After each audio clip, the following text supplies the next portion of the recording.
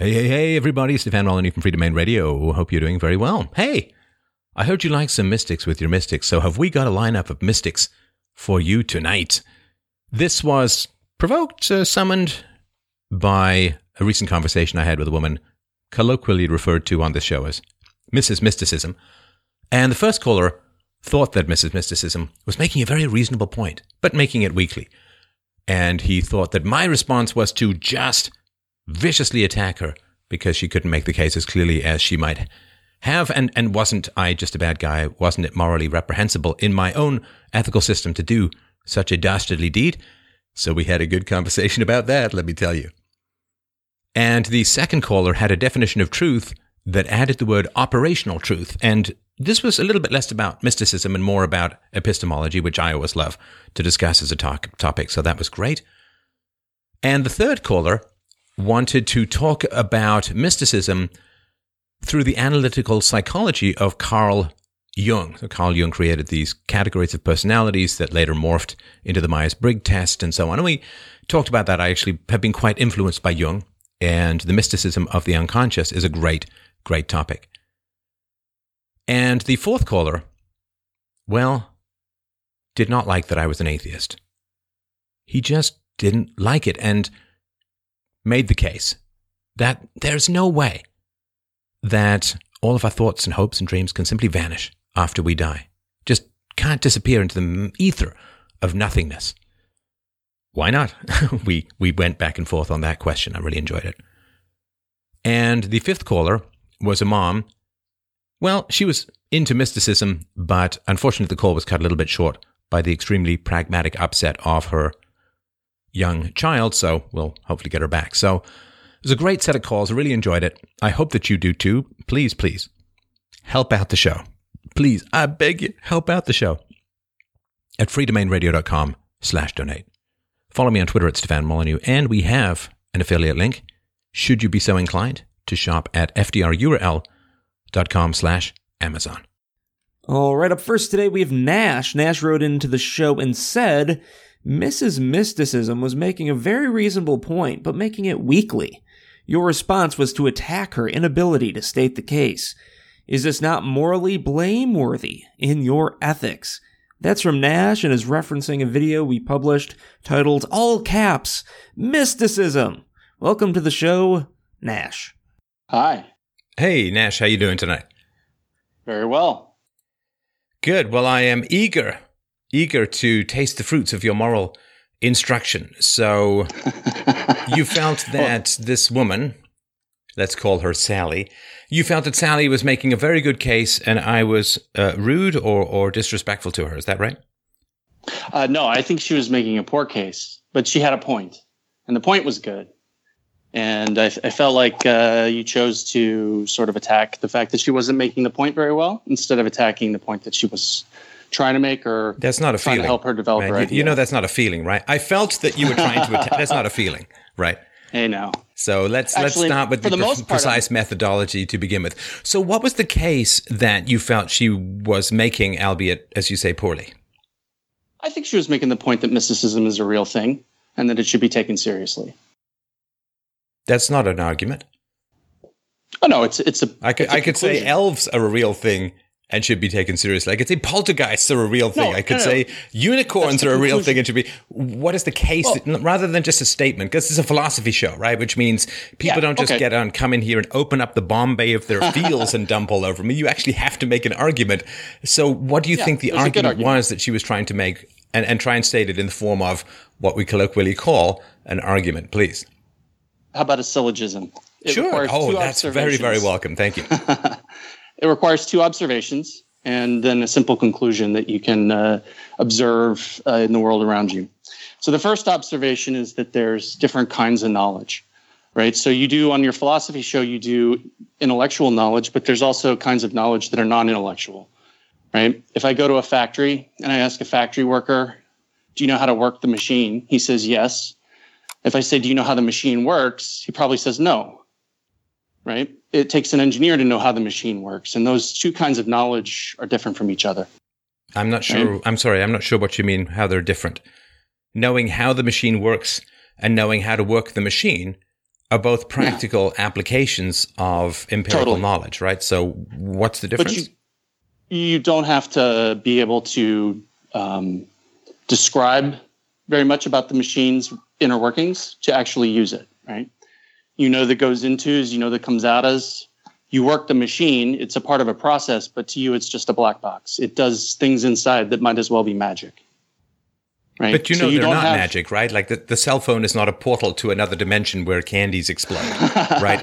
So it's not magic. I know that, and you know. So I'm trying to understand what you mean by different forms of knowledge, because we're both talking about a machine. Some people know how to work it, and some people know how it works, but I don't know how those are different forms of knowledge. There's less knowledge and there's more knowledge. Let me give you a different example. How about, does the tiger know how to hunt? Does the tiger know how to hunt? Well, we're talking about people here. I'm not sure why we're bringing in... Well, I don't know much about the epistemology of tigerness. Right, exactly. So, I mean, there are different kinds of ways we know things. Sometimes we're told things with language. Wait, I'm sorry. Are you saying that because I'm not a tiger, I'm wrong? No, I was simply using it as an example of a different kind of knowledge. Like tigers know things different ways than we do.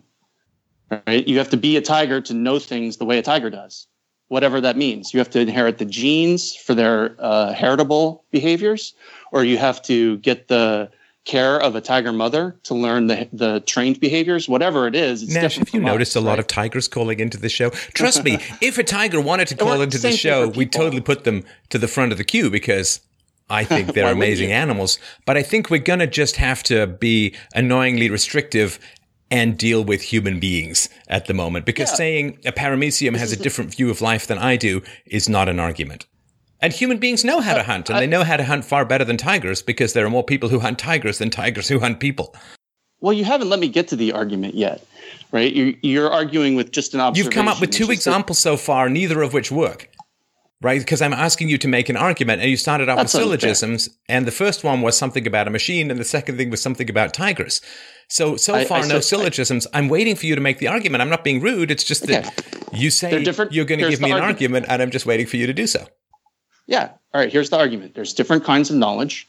Some knowledge is intellectual and some knowledge is not. Right. And people in the world. Wait, do you think that's an observation argument? No, Steph, it takes more than one sentence to make an argument. No, but you've stated your conclusions. You can't start an argument by stating the conclusions. That's like me starting a debate by saying, okay, Nash, let's both assume that I'm right and you're wrong, and let's continue, right? I need you to, saying that there's two types of knowledge, one of which is intellectual and the other one is, I don't know, something else. You have to make that case. You can't just state that case and then backfill it with some kind of argument, right? You've got to make the argument from the beginning. I think it's kind of an observational level thing, right? We can observe, for example, you don't, in human beings, in child development, you don't have to teach a kid to walk. They just walk, right? You may be there to help, but they're going to walk as soon as their body grows to be able to do it, right? Because it's an ingrained behavior that's just a part of the body. We all do it. And unless something goes wrong, we're going to do it successfully at a certain point, right? Now, you can argue whether or not that's knowledge, like whether we are born with the knowledge of how to walk, whether that's a stretch of the term knowledge or not. We could dissect that. But I think in this woman's view, that those are two perfectly reasonable, that's a perfectly reasonable example of knowledge, right? Whereas what you want to restrict it to is just knowledge that has language associated with it. At some point, Nash, you have to ask me if I'm following what you're saying. This is the one thing that pisses me off about mystics. It's one of the many things. You all just speak and speak and speak, and you never stop to ask if I'm following it. You've probably listened to this show for a while. And also, you talk in my ear while I'm trying to make a point. But you've listened to this show for a while, Nash. Do you know the number of times when I stop and say, does this make sense to you? Are you following what I'm saying? Does it make sense? You just plow ahead, you do it a lot. making these amazing statements that are highly controversial, as if they're just facts. And you never are stopping to ask if I agree, if I follow, and so on. And talking about how babies learn to walk as a form of knowledge, well, tadpoles learn to swim. Are they philosophers? No. Do they make syllogisms and arguments? No. You can't use knowledge as a substitute for instinct, because instinct is shared by just about every biological creature, and yet only mankind excluding you, can make a syllogism. So please give me a syllogism, because that's what you promised me. Yeah, I can. But I mean, I keep stating the first premise and you disagree with the premise. And so we're stuck on that. There are two types of knowledge is not a premise. It can be. No, that's what we want to establish. Okay. All right. Bingo. All right. So because I was going to use that as the beginning and conclude with, therefore, mysticism is real. Right? Like mysticism is a thing in the world. So you were going to assume that mysticism is valid, and then your argument was going to somehow end up with mysticism being valid? That's called a tautology, and it's also not called reasoning. Well, I don't see how the claim that there are two different kinds of knowledge, or at least two, is the same as the claim that mysticism is real, right? Mysticism because requires you're making the case that there's philosophical, rational, empirical, objective, scientific kinds of knowledge. And then you're making that there's another kind of knowledge that is intuitive or extrasensory or other dimensional. And then you're saying, and that's mysticism, and therefore it exists. So your other kind of knowledge turns out, I guarantee you, it's going to turn out to be a synonym for mysticism. So what you're saying to me, Nash, is let's assume that mysticism exists and is valid, and then I'm going to do the highly strenuous intellectual energy journey of proving to you that mysticism is valid and exists. But it's called begging the question. Well, you can't prove, I see your point, you can't say what is true when you're trying to establish something. You have to make a case for it. You can't just assume that it's true and then just say you've proven something. Okay, well, let's make the case for it then. That would be lovely. What is the criteria by which you want to delineate knowledge? Wait, what you're calling in to make a case, and now you want me to make a case? I'm not sure what you mean. I think that we have a problem with definition of knowledge, and I'm willing to take a definition of knowledge that basically is, if you can transmit information from the current time to the future, and then recover that information later, then that constitutes some form of memory or knowledge, right? And that's what I'm willing to take anything that fits that definition. But you seem to want something that's much more, that's tighter than that. Your definition of knowledge is something which transmits information forward into the future? Right. I think that's a reasonable physical definition of knowledge. Not at all. Okay, so let's figure out where we're. No, and I already made this because tadpoles, right? Tadpoles know how to swim without being taught. And so their genetics transmit the knowledge called knowing how to swim forward through time. Would you say that tadpoles have a form of knowledge, or would that be differentiated from something like an instinct? I would consider instinct a subcategory of knowledge. Well, technically, knowledge is a subcategory of instinct if we're going to even co-join them, because there's far more instinct in the animal kingdom than there is knowledge, right? Yeah, but man does this funny thing where he proceeds occasionally, like we're doing, by reason alone and not by instinct. And if you follow the rules of reasoning, like we're trying to do together, the process isn't instinctual, right? It's constrained heavily. And so you get a different kind of thing from that process than you do from instinctual knowledge. How would we pursue knowledge in a conversational format? How would we pursue knowledge instinctually, Nash? I don't quite understand what that means. Right. I mean, that's I think the fundamental difference in why you sort of didn't get her. No. Don't express amazement that I'm bringing up the question. Just try answering the question. How would we pursue instinctual knowledge together in a philosophy show? Oh, you don't. You do it through things like religious ritual, right? So this philosophy show, as I talked about with Mrs. Mysticism, is not an appropriate format for a big kaleidoscope of feels masquerading as knowledge. Yeah. Okay, so she called into a philosophy show wanting to talk about her feelings and her intuitions and her mysticism. It's a philosophy show, right? And so when you call into a philosophy show, it can't be too shocking when the philosopher asks you for definitions and arguments, right? I mean, if you're going to call into a science show, is it unreasonable really that they're going to expect you to have something to contribute to or some basic understanding of the scientific method? No, I think it would have been great if she could have stated her point more cogently. That I was really hopeful. You mean like you're doing? Like I'm trying to do anyway. It's a difficult point to make, right? Because we're trained as a habit of thought to be extremely materialist, even in philosophy. And we really want their explanations to reduce to material stuff. And the point that mysticism is making, it has implications for the material world, but it also has this very central question, this Platonic question of forms at the heart of it. Like, there are real non-material things that we work with every day. Excellent. You do it on your show. So now you're making a statement. I'm sorry to interrupt, but I absolutely know mystics never shut up. I mean, I could literally wait here until the end of time and nobody ever circles back because it's just a bunch of words. So you're saying things that we cannot perceive exist. Is that right? I don't think I said that. I'm a mathematician, not a mysticist or whatever it is. So the things that I'm thinking of are things like mathematical theorems. And I work with mathematical theorems daily, right? But they don't exist in the way that a bridge exists, right? They exist as concepts in the mind, and they exist as relationships to reality, but they don't exist. Like the number 3, when being used to describe 3 coconuts, the number 3 does not exist in the same way that the 3 coconuts do, right? Correct. That doesn't mean it's subjective or arbitrary, of course, because it's trying to describe a triplet of distinct entities, right? So also correct. So theories, concepts, ideas, logic, reason, the scientific method, all of the various abstractions that we use to powerfully utilize within the world, they don't exist in the world in the same way that a tree or a rock does. Is that fair to say? Right. Yeah. Okay, good. So they don't exist out there in the real world.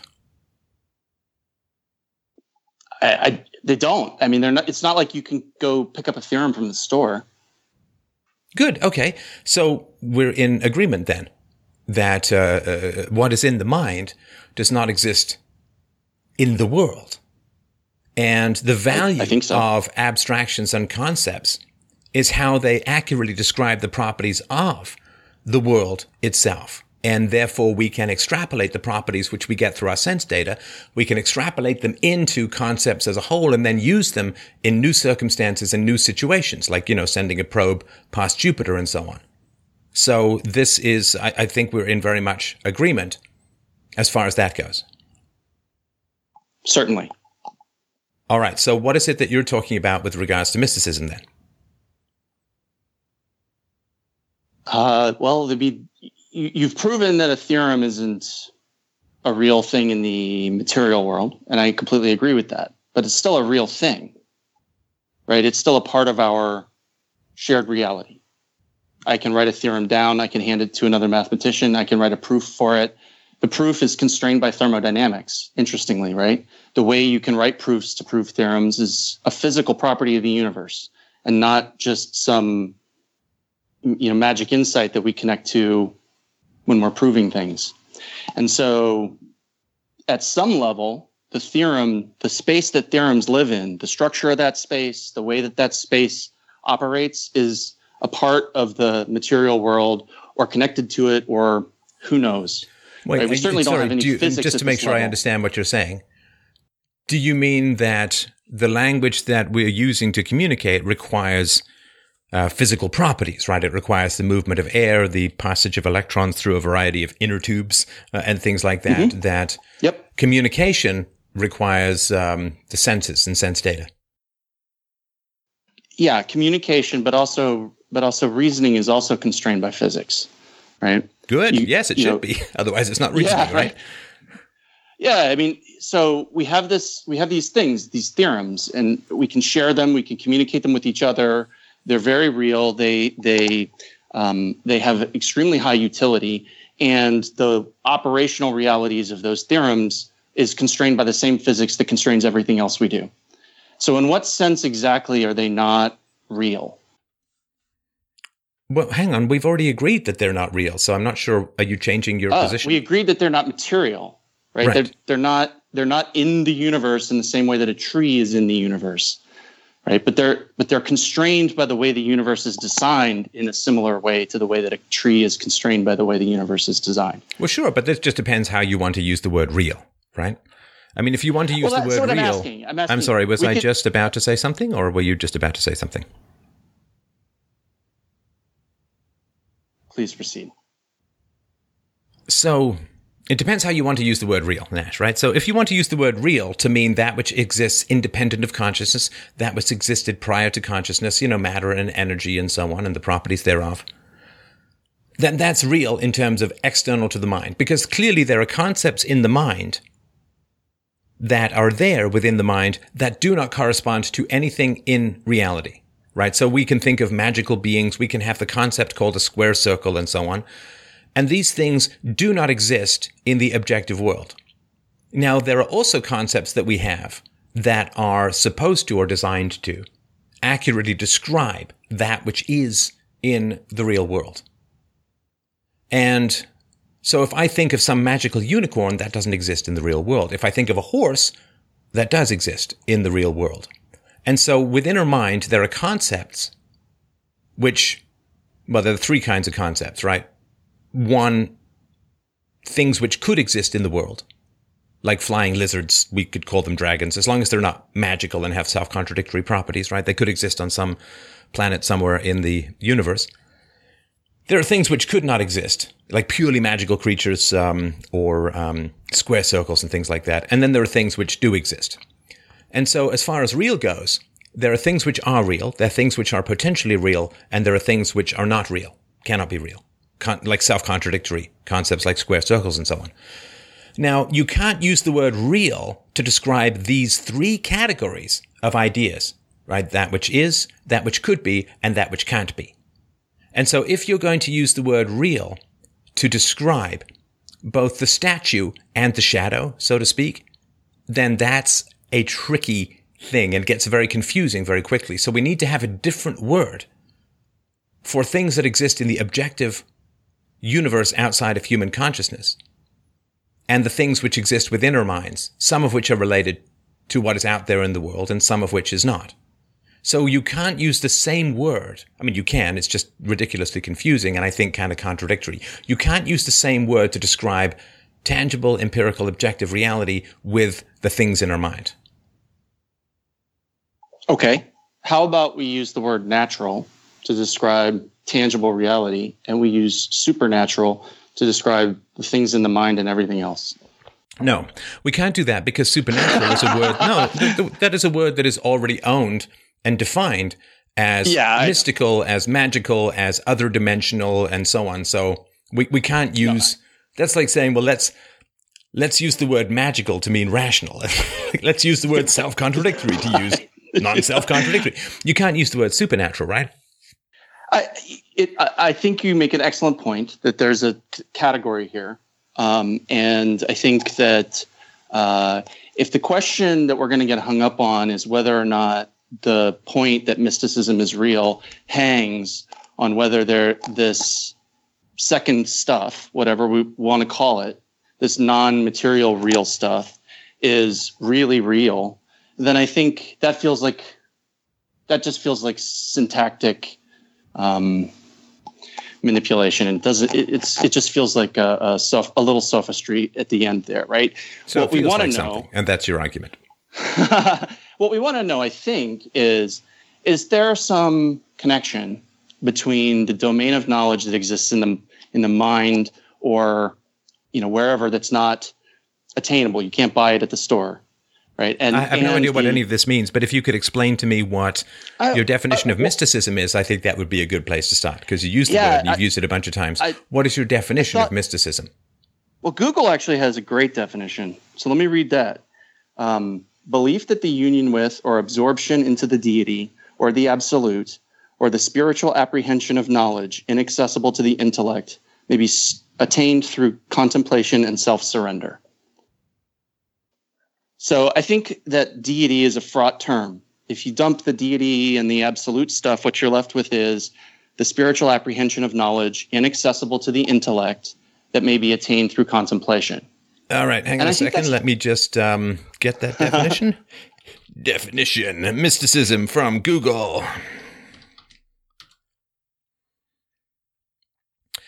Belief that union with... Okay, so we'll take this step by step. So it's a good... Yeah, good. Now we have a definition we can work with. That's great. Could have started that 25 minutes ago, but anyway. Belief that union with or absorption into the deity or the absolute.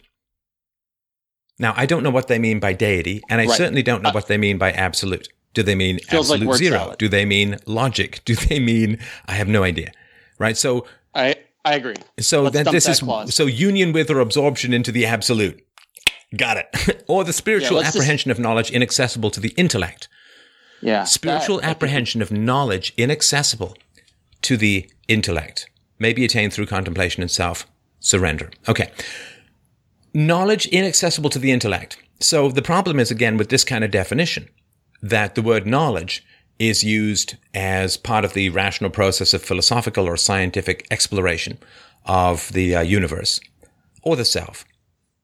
So that word knowledge, but then if you also say there's some spiritual, which is non-bodily understanding of knowledge inaccessible to the brain, then you've got sort of this unholy trinity of confusion, because we're talking about a spiritual apprehension. I don't know what that means. But then you say of knowledge. Okay, well, then you're using the same word, not you, but these guys are using the same word for two different things, one of which is the intellect and the other which is the non-intellect. Knowledge inaccessible to the intellect. Well, that is a subjective experience, a feeling, you could say an instinct for the divine, or a sense of oneness, or a sense of unity, or a sense of grandeur, or a sense of largeness of the universe, or a sense, like whatever it is that could be going on. It is a feeling that appears to certain consciousnesses as knowledge, but it is attained through the rejection of philosophy and the scientific method, here contemplation and self-surrender. Now that is a very real experience for a lot of people. I mean, you know that. I don't know if you've ever had one. I mean, I understand that people really do have this experience. They're meditating, they're contemplating things, and they feel a sense of spiritual oneness, and they feel a sense of depth, and they feel a sense of connection, or however it is that it is described. I fully understand that. That is a very powerful, subjective, emotional experience. It's actually quite easy to replicate in a laboratory environment. There's a certain section of the brain where if it receives electrical stimulation, you get this sense of oneness. In fact, it's even possible to stimulate particular theological visions, angels, cherubs, and clouds, floating above clouds. It's sort of this idea of heaven, and it is actually experienced, if I remember rightly, sometimes by people who have a kind of temporal lobe epilepsy, where some of this electrical stimulation that can produce these experiences occurs. So it's a very real experience that people have, and it masquerades enormously as a kind of knowledge. It just isn't a kind of knowledge. It is a subjective emotional experience that results from a particular stimulation of a particular brain center that may not be evenly distributed among the population. There may be certain people who would be more susceptible to this kind of subjective experience. But the idea that this kind of sense of unity or the sense of oneness, which is not unrelated to epilepsy, the idea that it provides some objective or universal or communicable knowledge is mistaking a seizure for philosophy, which I'm not sure we want to do. Yeah, I agree with almost everything you just said, including the last part. We don't want to mistake what, in particular, what this woman, I think, was claiming that she's generating intellectual knowledge. She's not proving theorems or anything like that. She's gaining knowledge about her own interior state. No, she's not. No. Now, if you say, well, I had a sense within myself, a subjective sense within myself of a particular emotional experience, well, that's a true knowledge about yourself. However, if you think that your subjective emotional experience is somehow connected to the deity or the absolute or some otherworldly experience or some unity with all that is alive through some ether-based Borg sense or something, then you don't have knowledge, because you're mistaking a subjective experience for some sort of connection with an objective universe or universes. So that, to me, if you say, I had a dream about an elephant last night, then you something that's useful. And I think thinking about your dreams, I've done it on the show with myself and with listeners, thinking about dreams is very, very important. But if I think that I've actually gone to some other dimension and ridden a flying elephant in some kind of reality, I actually don't have true knowledge about what happened, because what happened was I had a dream, not that I went into some other dimension where I got to fly an elephant. So mysticism, the problem is you can have true knowledge about your emotional experiences, but the moment you try and tie them into some external thing, like it's a reflection of something outside your consciousness, you've gone the opposite direction from knowledge because it's not true. And this is a real problem, right? But notice that this is a problem of efficacy and not beingness, right? Like the mystical knowledge, even if it's not communicatable through language or what have you, it doesn't, it's still there, right? What do you mean it's still there? I don't know. You mean the subjective experience is still there? Well, you just agreed that she was having a subjective experience and that she was gaining knowledge of it, and that the problem was that she couldn't communicate anything universal. No, I didn't. Oh my God. I mean, I get, like, I didn't say that she was gaining knowledge, because she was portraying it as some otherworldly contact that she was having, and I just said that's the exact opposite of knowledge. Well, you kind of took my definition and you ran with it, and it's great. But I'd like to go back and make a couple points, right? And one of them is that the way that you want to use the word knowledge and the way the knowledge is used in the definition it's not the same, right? Because the definition implies that knowledge contains an intellectual component and something else. And so we can change the word in the definition so that it's not knowledge. If you would prefer it, we could call it gnosis or something. But you kind of hung the whole argument about why this definition is no good on that problem, and it's not really a problem for the definition, right? We could say just as easily the spiritual apprehension of gnosis that's inaccessible to the intellect. And what we mean by that would be really clear, right? Part of gnosis is accessible to the intellect. We do it through language, just as we're doing now. We do it through mathematical proofs, computer programs, all kinds of physical processes. Right, sorry, you're saying that something that is inaccessible to the intellect is clarified by that definition? There's a lot of open questions here, right? I don't have all the answers. So I can tell you about the categories. But, right? Why do I even know there are mystics? Because if it's all spiritual apprehension of knowledge inaccessible to the intellect, why does everyone who's a mystic talk about it? It's inaccessible to the intellect. Steph. So why are people even bothering to talk about it? That's where I got to with Mrs. Mysticism, where she said, well, it can't be communicated through language, at which point I'm like, well, why the hell have you been wasting my time? Because all we have on this show is language. So I don't understand why mystics feel the need to burden everyone else with what they patently describe as completely incomprehensible gibberish. I don't make up my own language and then go yell it at people's faces in the subway because I know they're not going to know what I'm talking about. It'd be kind of rude.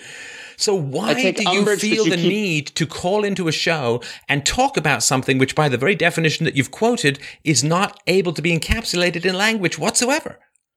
Because we can encapsulate information about what the thing is without knowing all the details. And that knowledge is worth talking about. Spiritual apprehension of knowledge inaccessible to the intellect. Yes. So this is a negative definition, right? It just says, we can't know what this shit is. No fucking clue. Don't know what it is. No idea. Can't be communicated, can't be understood by the intellect, can't be broken down into a syllogism, can't be reproduced, can't be examined by the scientific method. This is not a knowledge claim. This is a destruction of knowledge claim. This is saying I want this vast other dimension where bullshit reigns supreme and it somehow becomes fact, where subjective emotional experiences aren't just you going through something, which is perfectly fine, but are somehow some key in to the deity or the absolute. It can't be encapsulated in language. It can't be understood. This is a show dedicated to the rational pursuit of knowledge, empirical, objective, rational pursuit of knowledge. So why would mystics want to call in to try and talk to me about something which, according to the very definition of mysticism that you've quoted, can't possibly be communicated? I'm not a mystic. I'm a mathematician. I'm not interested in doing rituals and trying to find knowledge that way because I don't find it useful either. Okay, so why wouldn't you be upset with this woman calling in when she first of all, I asked for definitions. That is not a rude thing to do. I mean, I've been talking about definitions for 10 goddamn years on this show. So when someone calls in and I ask them for definitions or arguments, that's not rude. That's like being really offended when you go to a restaurant and they ask you for a bill. If they ask you to pay your bill at the end of the meal, what do you mean pay my bill? It's like, come on. It's a philosophy show. This is how it works. This is how it works here. But what you're doing to me Hang is on. very similar. And number two is when she said at the very end that what she experienced couldn't be encapsulated in language, why weren't you at all bothered that she was wasting everyone's time by calling in to talk about something which she said can't be encapsulated in language? Does that make any sense? Why I'm not sure why that wouldn't. It does. And if you'll take a deep breath and let me explain. I think I can clear it up. Why do I need to take a deep breath? It's kind of insulting. I'm a little insulted you keep calling me a mystic. I'm not a mystic. I'm a mathematician.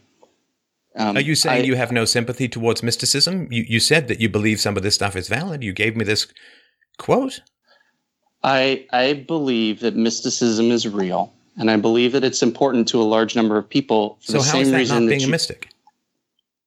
All right. Well, if that's your definition of mystic, no, you just said mysticism is real. How is that not being a mystic? If I say God is real, can I be called a theist? Yeah, but okay. So what the hell are you talking about? I'm not a mystic. I just believe that mysticism is real and valid and important. But I'm not a mystic. Why would you think that? Come on, man. What are you doing? I said it's important to some people, right? I also is it not important to you? me. No. So you're calling in to talk to me for 40 minutes about something that's not important to you? No. What's important to me is that this is a part of the world. Right? People do this. This is an experience they have, and they do gain knowledge about themselves and about how they should proceed in the world through contemplation and self-reflection. That is a real thing. It really happens. How do you know that they do that? We talked about it earlier. How do you know? How do you know?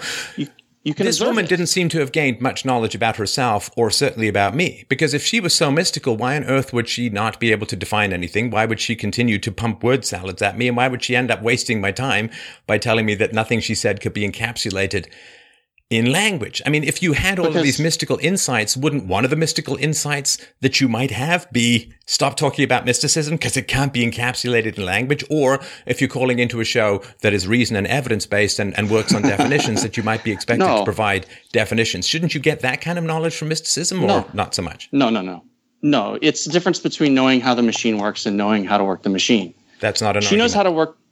No, it's a category. She knows how to work the machine so that she can, she described it, right? She talked about how if she was feeling out of whack, if she detected in her internal state that something was emotionally wrong, that she would go and create this experience of walking through the forest, and that would rectify things. And at the end of it, she had the knowledge that things had been correctly rectified and she could go back to living her life in peace. Right now, that seems to me to be true knowledge about herself, about a way to adjust her own internal states for her own benefit. I don't see anything about that we could claim is like not real knowledge. Okay. You're making the very excellent point that no one else can access that knowledge through her. And that's totally true. It's not the same kind of knowledge philosophers do. Right. But let's not be narrow-minded. Right? That's not an argument either. And, being like insulting me by saying I'm being narrow-minded and need to take a deep breath. I mean, it's passive-aggressive trollery, of course, but it's not an argument. Too true. You've got me. 100%. That's an appeal to insecurity. Well, I don't want to be narrow-minded, so I'm going to accept crazy talk like it's real. Not you, but, mysticism as a whole. Right? Come on, that's not fair. Yeah. I'm not making a claim about efficacy here. You're absolutely correct. Like mystics that come out and claim that they can access like central truths of the universe and do physics and make magic, this is all total nonsense. Right? But people who say, hey, I have real spiritual experiences and I learn things from those spiritual experiences that when I put them into practice in my life actually affect things, that's not bullshit. I'm sorry, but there's 2 points. First of all, how do you know? People lie all the time. And you got to listen to half an hour of this woman's... No, they do. Yeah. Do you not know? This is why we need philosophy. Because we lie to ourselves, both consciously and subconsciously. Our senses sometimes lie to us, right? The world looks flat. The sun and the moon look the same size as us. We lie to ourselves both consciously and subconsciously all the time. Other people lie to us both subconsciously and consciously all the time. You got to listen to this woman for, half an hour? How do you know? That's number one. And number two, there's no one saying that she couldn't get that same sense of self-knowledge, that same sense of peace, that same sense of unity, that same sense of oneness without having to tie it metaphysically into some alternate realm or dimension, right? You can have, but we I want people to take the minimum amount of medicine, right? There's an old saying among doctors, like, first of all, never take medicine. Yeah. If you can survive without taking medicine, don't take medicine. And secondly, just take the minimum amount of medicine necessary. Correct. And when it comes to this kind of self-knowledge, I mean, I'm very keen on self-knowledge, written whole books about it, but you want to take the minimum amount of knowledge. You want to take the minimum amount of medicine, so to speak, possible. But what that means is accept that you had a deep and meaningful experience. I've talked about my own deep and meaningful experiences on this show, in my past, and actually on this show sometimes. So you can have all of that. And that is very powerful and very positive and can be very helpful. And maybe it takes a while to figure out what happened and how it happened. Like, I've had meaningful experiences, very powerful experiences that came at me out of nowhere. And I'm telling you, man, it took me like 5 years to figure out what the hell happened. And I have great respect for all of that. But what I didn't do was say, I'm being poked by the pinky of the divine, or the absolute is opening up its bomb bays and pouring into my soul. It's like, no, something came together for me because of experience, because of intellect, because of philosophy, because of self-knowledge, because of the art I was working on at the moment, and possibly due to some sexual frustration way back in the day. I don't know, but stuff came together for me, and it's very powerful. And I respect and encourage those kinds of insights. You know, I've talked about meditation and yoga. Exactly. These things are wonderful. But there's no reason to say from that, there's no reason to overstep that into a completely metaphysically crazy world where some divine force, power, or absolute, or some other dimension is pouring this knowledge into you. Do you understand? So you're saying, well, people have these amazing experiences where they learn. Let me understand. You're saying people have these amazing experiences they learn from. Of course they do. It's fantastic. And they should pursue those, and they should set up the conditions within their own minds through therapy, meditation, whatever floats your boat as far as getting you to these insights. Go. Fantastic. Do that stuff. Make that stuff happen. Dwell on it. Meditate over it. Think about it. Speak about it. But don't imagine for 1 second that it comes from some deity, some absolute, some capitalized pronoun, or some other dimension. It's within you. That's where the power is. I don't like it when people diminish the power within them by trying to pretend that their insights come from somewhere outside. No. That is the amazing power of our minds and our subconscious, our intellects. And that's why the pursuit of self-knowledge is so fantastic. These things can happen. These planets can align. These incredible insights can happen to us. And then when we say, well, it came from outside me somewhere. It came from some other dimension, some other universe, some deity or some absolute, some spiritual, you are diminishing yourself. You are diminishing the power of what you're capable of. If some guy can lift 1,000 pounds over his head, he lifted that 1,000 pounds over his head. If he said, angels picked it up for me, well, it means he's going to train less, right? Because angels are lifting it for him. It means he's not taking pride in what he did. I want people to understand that what's within them is within them. It's not being poked through some alternate tear in the fabric of space-time by some other dimensional being. It is within themselves, and it is a result of their training. Nothing magical, nothing mystical, nothing spiritual. I want people to take pride in, and recognize how much they've done to earn those insights, not ascribe them to some other dimension. Yeah, and I think that's great. I have no problem with that. People should do all of that stuff. I think in reality, as a shortcut, a lot of people, they don't have the time, the inclination, whatever it is. And this, you have an audience of 600,000 people who aren't like this. But a lot of people are like, hey, you know what? I got stuff to do. Philosophical contemplation of my own self-worth is not really the number one thing on my list. And I'm going to sort of offload understanding all this stuff onto this blob concept I'm going to call the deity, and that's going to be good enough. Because it actually, we talked about it earlier. We agreed that theorems are a real thing without being material in some sense. And that's all these people really sort of mean. It's not an appeal to some realm of magic. It's an appeal to the realm of the mind, to the interior landscape of the human experience. And that realm is real to us. And you can definitely say, well, it's different for everybody, but that doesn't make it less real for everybody. And so I think when people say things like, if I'm having problems, I go for a walk in the forest to heal my soul. That's a pretty clever way of short-circuiting all of the Freudian psychoanalysis and getting down to the nitty-gritty, which is I don't feel good and I need to go somewhere and do something ritualistic to feel better. Yeah, I don't know what really any of that means. What I certainly get is that I should lower my standards because people are too lazy to pursue self-knowledge. No, that's not what I said. No, you said some people are too busy and they need shortcuts and they need some other way of doing it. And I'm not going to lower my standards. If people want to create some alternate dimension where knowledge pours into them from other beings, I'm going to have to tell them no, that they're wrong. I don't have a choice about that. I mean, this is not my will. This is not me just choosing to be mean. I don't have a choice about it. People have to make a case for what is real. And the amount of damage that is done to people who think that something is real that is not, the amount of damage that is done to society, the amount of damage that is done to the world by people who think something is real when it's not real, well, that is something I have to push back against. So maybe there are some benefits to a few people. I don't care.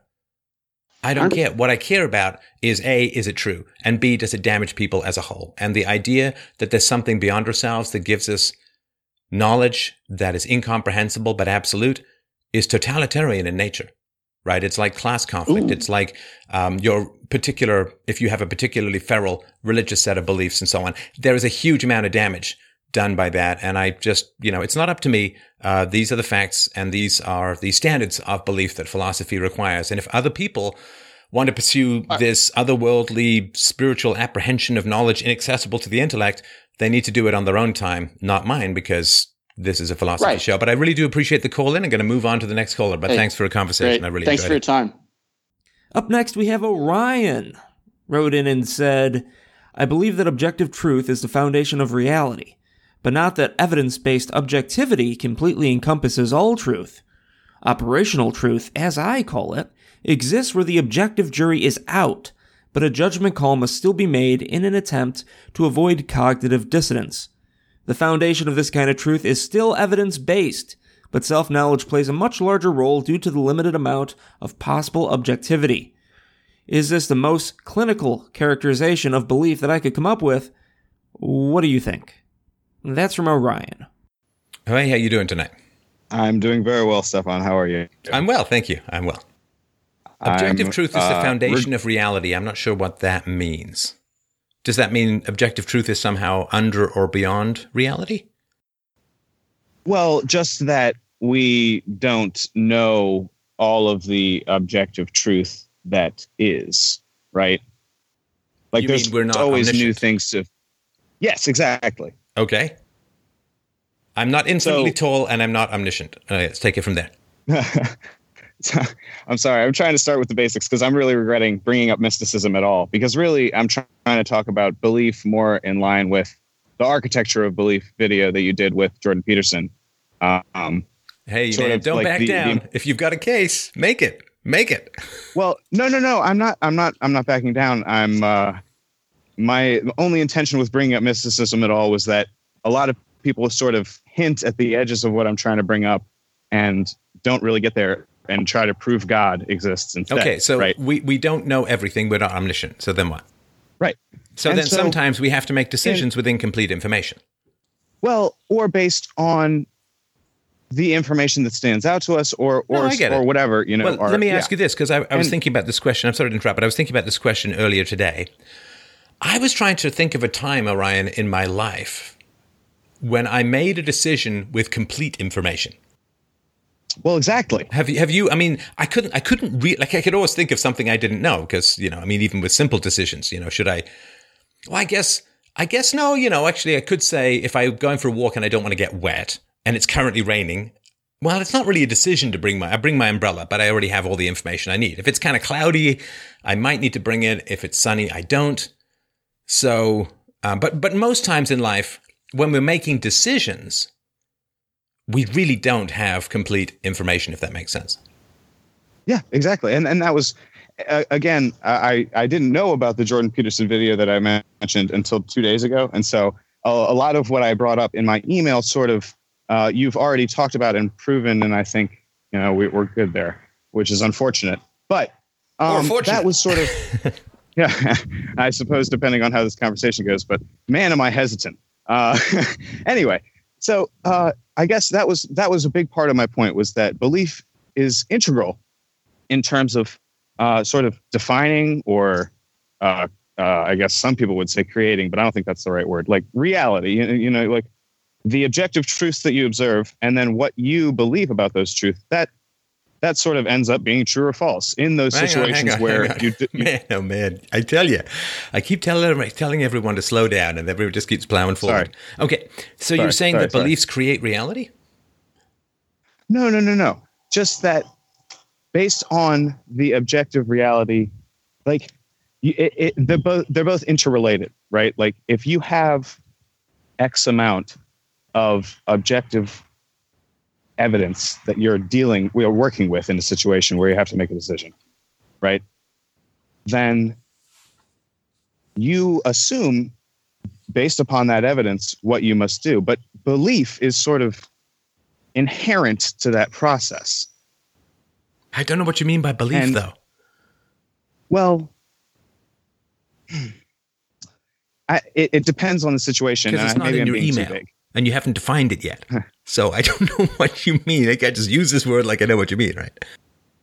Well, can I use an example? Yeah, listen, I'm not trying to be a dick. Like I want to follow what you're saying. And this is the same thing was the case with this Mrs. Mysticism woman, is that I don't want to zone out from what people are saying and just nod. Like I genuinely want to follow what people are saying.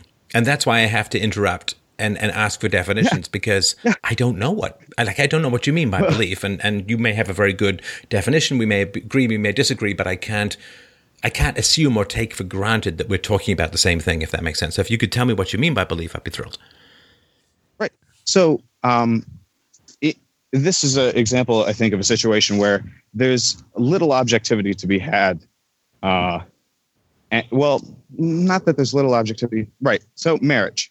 You say to somebody, I love you. I'm going to be with you forever. Well, I think that's a question more than a statement.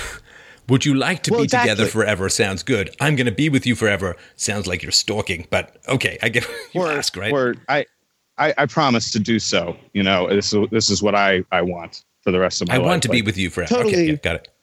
Yeah, totally theoretical. You can say based on certain points of objectivity, you have certain things in common, you have similar values, you're of similar age. If you care about that, you think each other is attractive, all that kind of stuff.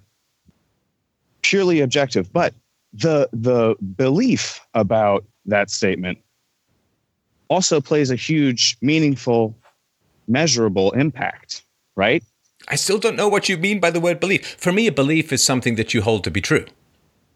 Exactly. Okay, so that's pretty easy. I don't know what we're talking about marriage for. Is a belief something that people hold to be true? Well, it's because it's super important in that example that you actually think you are compatible, not just, on paper you are compatible, right? Right, so you have a belief that you're compatible with the woman that you want to marry. Yes, and that is maybe even 50% of what makes that true. What is 50% of what makes that true? Oh, you mean if you believe you're compatible, you are compatible? No. But if you are compatible and you believe you're compatible, then you are in fact compatible. But if you are compatible, but you don't believe you're compatible, then you're not compatible. Or you don't have the practical effect of compatibility, which is a relationship, right? Yes, exactly. Right. So if there's a girl, like this is something that you hear about a lot, like the girls who like their bad boys, right? Yes. And they think that a good guy, who they're usually keeping around, right, as the beta on-deck guy who's going to pick them up when they're 35 and want to settle down. So they think, well, a good guy would be boring. A good guy wouldn't be any fun. A good guy, this is like the original Clerks movie from Kevin Smith, right? The hot girl, the crazy girl, the, wild sex girl, the whatever, right? So if the guy's into bad girls or the girl's into bad guys, they think, oh, well, I'm not compatible with, a nice, normal, decent, whatever, right? Yeah. And the reality, of course, is that if they believe they're not compatible, then any potential compatibility doesn't manifest because they won't go out with a guy. Exactly. They'll say, there's no chemistry. And what that means is that there's no danger. I don't get cortisol sex. I don't get hate screwing, right? And so... Yeah, exactly. Okay. I think I understand what you mean. And so another thing I kind of was using this to build upon was that's kind of... Those two pillars are what morality exists on. And it's sort of dependent on your self-knowledge as well. Like, if you are aware that you have a tendency to go towards bad guys and that doesn't work out, then you will, have immeasurable gain from that realization, obviously, but also you won't fall into that kind of paradigm. You probably will have more successful relationships if you are more self-aware. Sure, you'll have better luck dating. I'm not sure where the morality thing comes in, though. Well, I guess that I was trying to maybe make a statement that your morality is sort of defined by a mixture of self-knowledge and objective truth, as is your belief about things. Your knowledge of yourself and your knowledge... Sorry to interrupt. Can you give me an example? And I can't think of one, but it could be totally my limitations. Maybe I'm being narrow-minded. But can you think of an example of self-knowledge that would be completely unrelated to objective truth? No, absolutely not. Oh, good. I'm glad I wasn't just alone in that. Because sort of my big insights have come about usually... Like if you think of a dam that's built on a river... and the water level just keeps going up and up and up, and then eventually the dam just gives way, right? Whether it's a Beaver Dam or the Hoover Dam, right? Superman style, it just gives way. Yes. So for me, my big insights, Ryan, have come about because I have rejected empirical facts for so long. Yes. That the pressure builds up. These people love me. Well, the evidence does not support it. The evidence does not support it. The evidence supports something quite the opposite. No, these people love me, right? And then after, I don't know, 3 decades of that, right? Eventually it's just like, these people don't love me. I shouldn't laugh, but it's like, for me, it was the acceptance.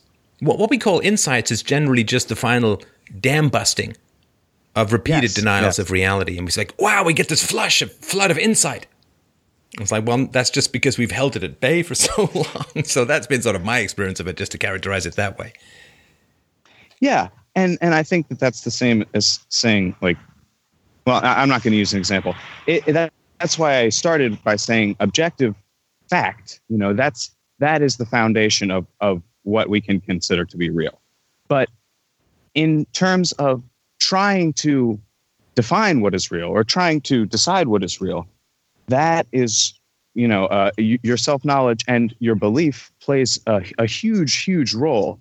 And where I was going with morality, I think we kind of went in the opposite direction, where you said like the lack of objective knowledge about a situation, right, is the dam that breaks. And that denial, dam is sort of like denial. Sorry. The denial of objective reality is or your belief. That's sort of the dam that finally breaks. But again, that's in contradiction with what is actually true. But what I'm saying is that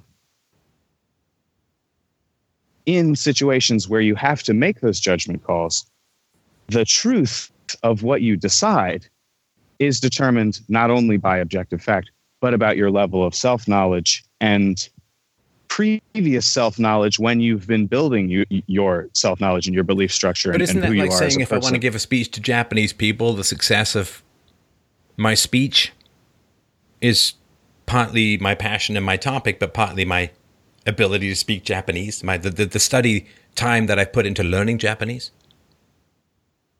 Yeah, and now you're making me worry that I'm too obvious. No. Listen, I mean, yes, I think that's for people exactly too, what I'm I think trying for to people, say. Yes. No, listen. When it comes to complex topics like self-knowledge, an analogy that clarifies doesn't mean that the contribution is minimized. It's a way of just getting the plug into people's hearts, so to speak, right? So yes, certainly the quality of your decisions is going to have a lot to do with your prior self-knowledge work.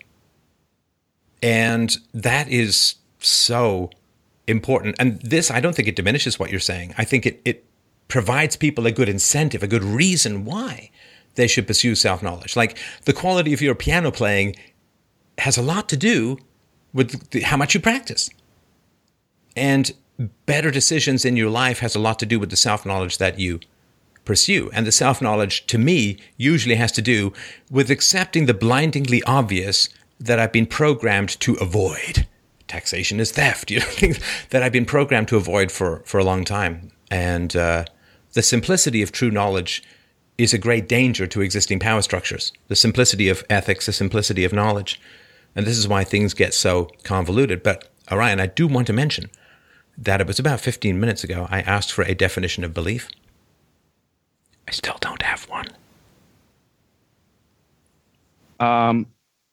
That which you theorize to be true in the absence of a preponderance of evidence. Maybe there's some evidence, right?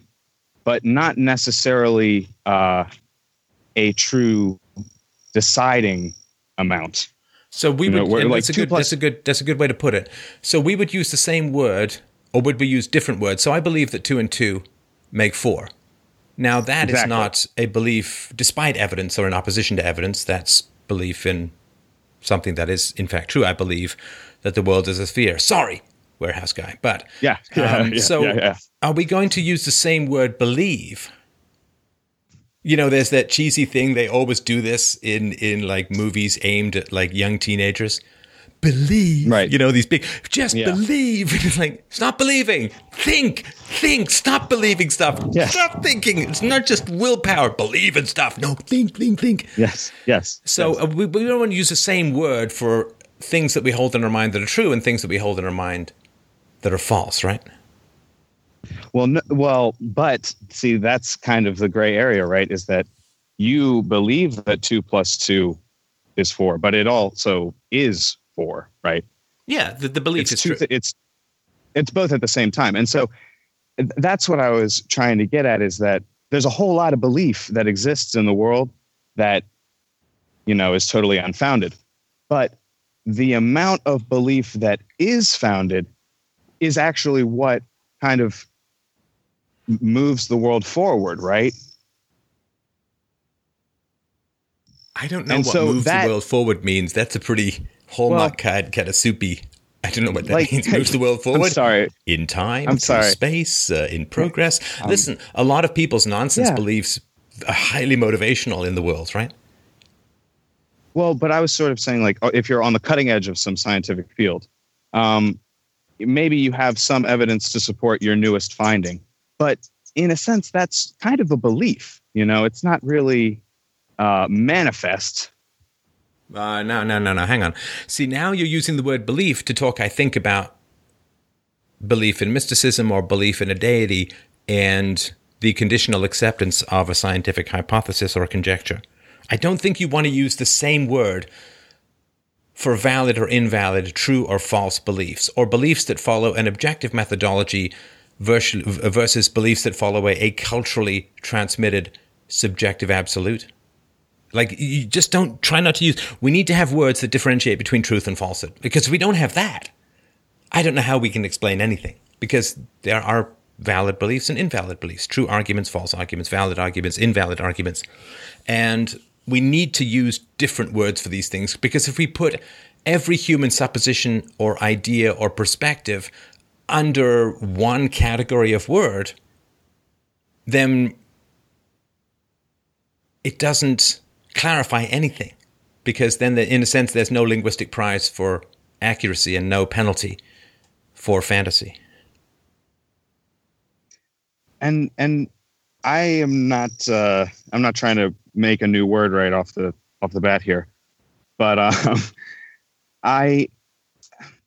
it's really hard to nail down because we're going between totally different kinds of realms of thought. Like the scientific thing, purely almost nearly 100%, right? And except for the small little highly backed up beliefs that people hold that move whatever field forward. That's largely based on objectivity, almost 100%.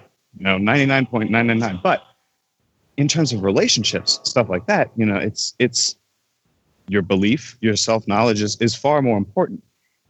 Not anymore. That's not to diminish the importance of objective knowledge in the situation. It's just that when the two are combined, that's sort of a good barometer. And that's really my whole message, was that while there are many beliefs that are invalid, right? Provably invalid, or, you have a feeling they're invalid or whatever, the beliefs that are valid, those are determined by your self-knowledge. And that's also kind of related to morality. I'm still fleshing that out in my mind. The beliefs that are valid are validated by your self-knowledge? Well, I'm not disagreeing. I just want to make sure I understand. It's a big packed-in kind of statement. I just want to make sure I understand it. Like for instance, back to the marriage thing, the belief that you will make a good couple. I'm sorry about the fire engine. I'll just wait. You're not calling from Saudi Arabia into a call-in show, are you? I'm sorry. A philosophy show. I'm sorry. So the belief that you have that you're a good couple, or it's still inherently tied to the objectivity of the scenario, but the trueness of that in the future is also largely determined by your commitment to that belief and the belief itself, the fact that it exists. Sure, but then again, we have two categories. We have the category of beliefs that become true because you believe them, and there's some supporting evidence, and the beliefs that are true or false independent of whether you believe in them, right? The Earth is a sphere. It's true or false, it's true whether you believe in it or not. The speed of light is a constant, 186,000 miles a second. That's true whether you believe in it or not. Right? So there are some truths that become manifest through belief, and there are other truths which exist independently of belief. So I'm going to just give you an alternative way to look at this and describe this, and hopefully it will become a little simpler, because as you can, my big goal is to make the GUI of philosophy, the graphical user interface, to make it simple enough to explain to a 3-year-old, which is what I did with my own daughter, right? So you get this is complicated as hell, and how are you going to explain things to people with an IQ of 95? How are you going to explain things to little kids? How are you going to have it make sense to them? And the way that you're approaching it, Arian, I'm concerned that it's overly complicated. So let me just give you an alternative framework. Belief is irrelevant. Belief doesn't matter. Because that's accepted. Everyone has things that they believe to be true, things that they think might be true, things that they believe are false. And so that's a given. It's like if you go to an auction, focusing on bids is not really that important. Pretty much a lot of people are there to bid, right? If nobody's there to bid, there won't be an auction. So if the bidding isn't really that important, what matters is the bidding that succeeds or fails, right? Right. And so accept that people are going to have perspectives. They're going to have beliefs. They're going to have things they think are true. The question is, how are those validated? How do you know what you believe is true? Now, there are, of course, truths that you have to conform with or you're crazy, right? I mean, basically, right? Yeah. Or there are truths that you have to conform with or you're wrong. You're wrong or you're crazy, right? I mean, you can live thinking the world is flat, I guess, as long as you're not a pilot or an astronaut, right? You can live thinking the world is flat. You're kind of nutty, but it's not a cartographer, right? You're not, but you can't live thinking that oxygen is poison, right? and that arsenic is healthy food. I mean, there's some things you can't survive the craziness of. There are some things you can survive the craziness of. And so the question to me, okay, everyone has beliefs. That's a given. How do we validate what's true and what's false? Well, reason and evidence, right? I've got this whole book. I was just a little tired tonight. I've been working on the audiobook all day. And it's tough to get the Art of the Argument book across as an audiobook because I really want people to be able to listen to it, but there's a lot of syllogisms and some somewhat technical. Anyway, so we just want to give people a methodology for evaluating whether their beliefs are true or false. And the way that we do that, I think, is we tell them that there are beliefs. If you claim a belief about objective reality, you need to subject it to reason and evidence. If you have a belief about yourself, I'm going to be a star, right? I mean, I had a belief about myself. For decades, I felt I was going to be very important in the world. Not because of vanity, I didn't even want it. I'd love to be an anonymous guy just doing work in an attic somewhere, but I knew that I had this belief that I was going to be important to the world somehow. And actually, in my book, which I wrote in the 90s, no, wait for it. No, a little bit after the 90s, but a long time ago, I wrote a book about a guy who spoke into a webcam and illuminated the world with great arguments. This is long before YouTube, long before podcasting, long before this is in the very dawn of the web. Ahead of my time, I dare say. But I had this belief. Now, could somebody say, is that belief empirically validated? It would say, well, no. No, I mean, I was an entrepreneur, grew a company to, 30 or 40 people and did pretty well, still running.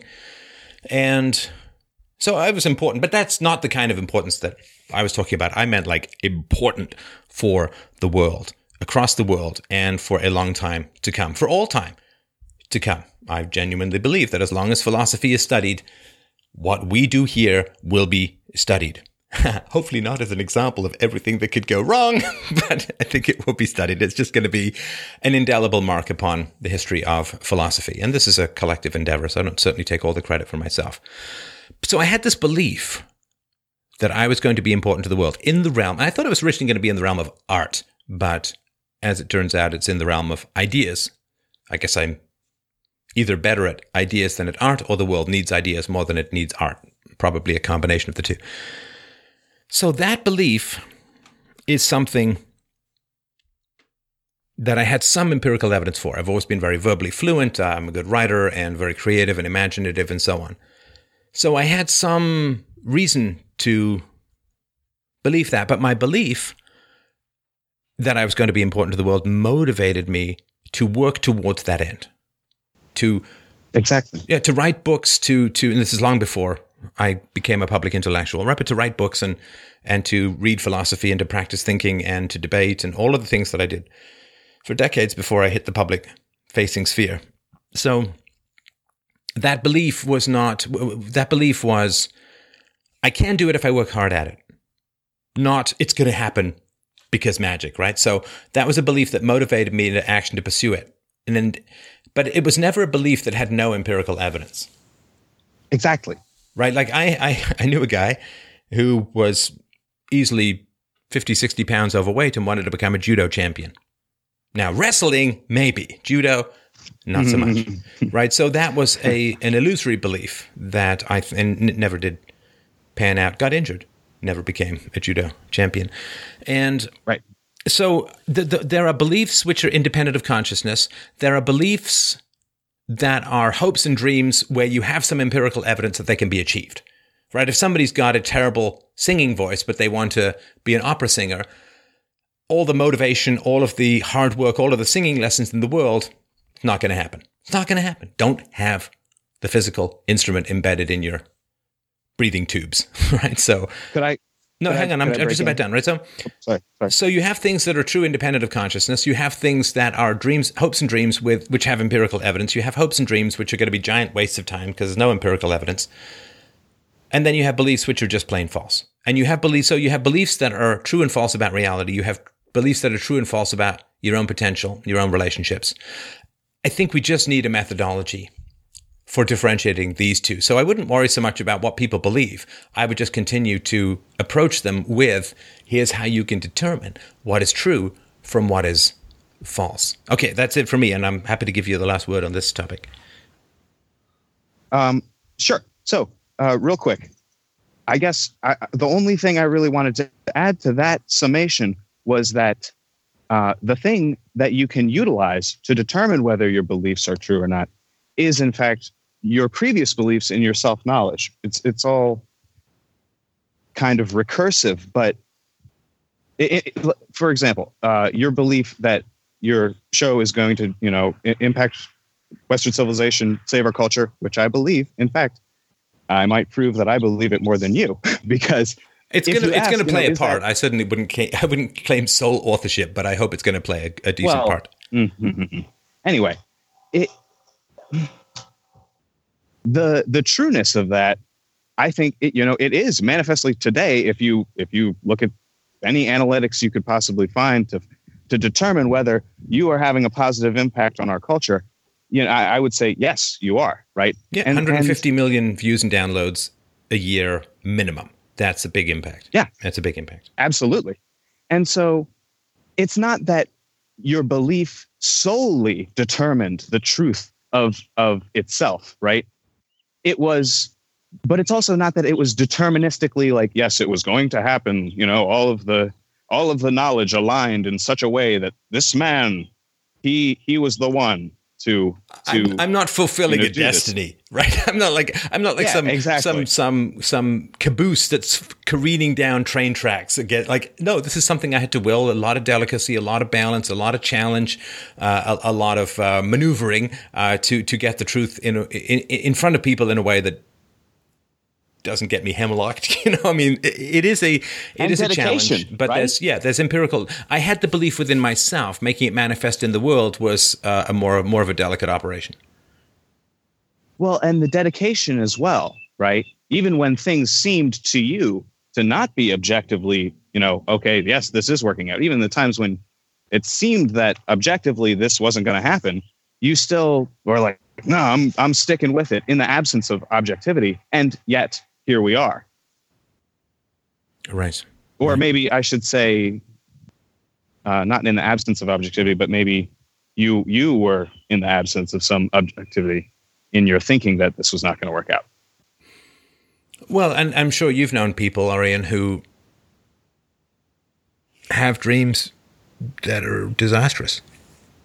Yeah, oh, absolutely. Like truly, the dreams hang off their life like a leech off their nuts, or a vampire off the necks of their children. Yes. It's like, please let me find a stake and drive it through the heart of your dream. It must die so that you may live.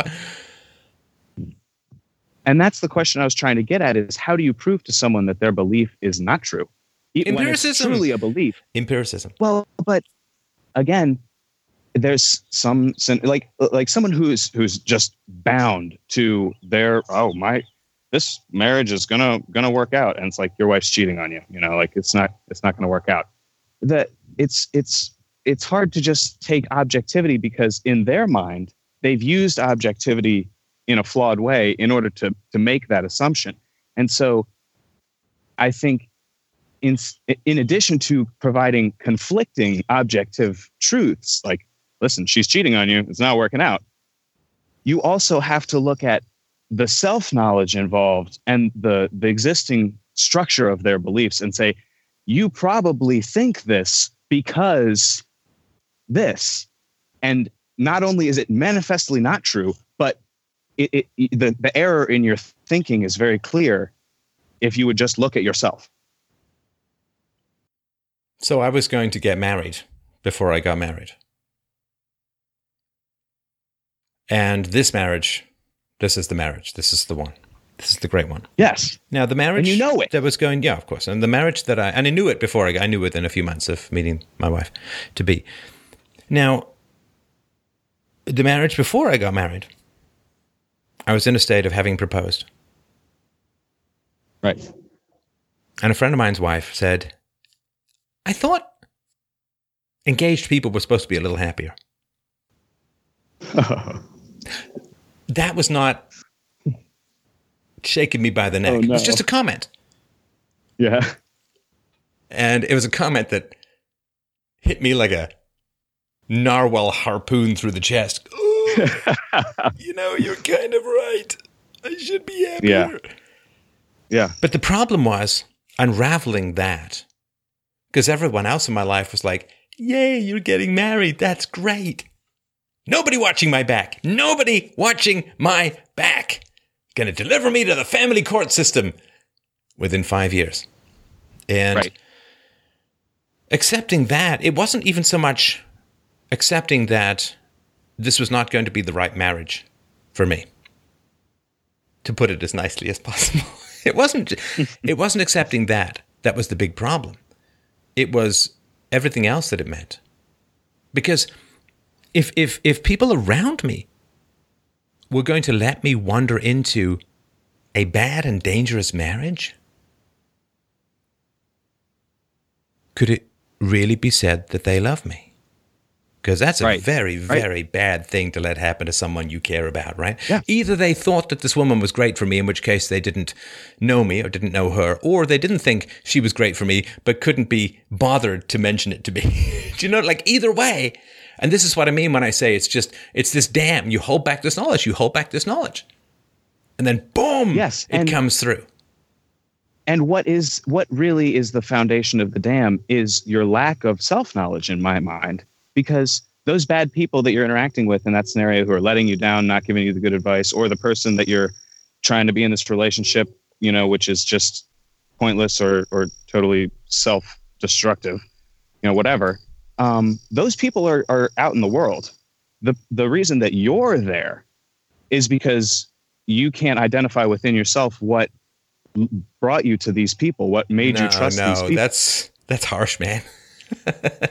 I don't view it as a personal. Listen, hang on. I don't view it as a personal failing on my part, because no. Well, the amount of propaganda in society.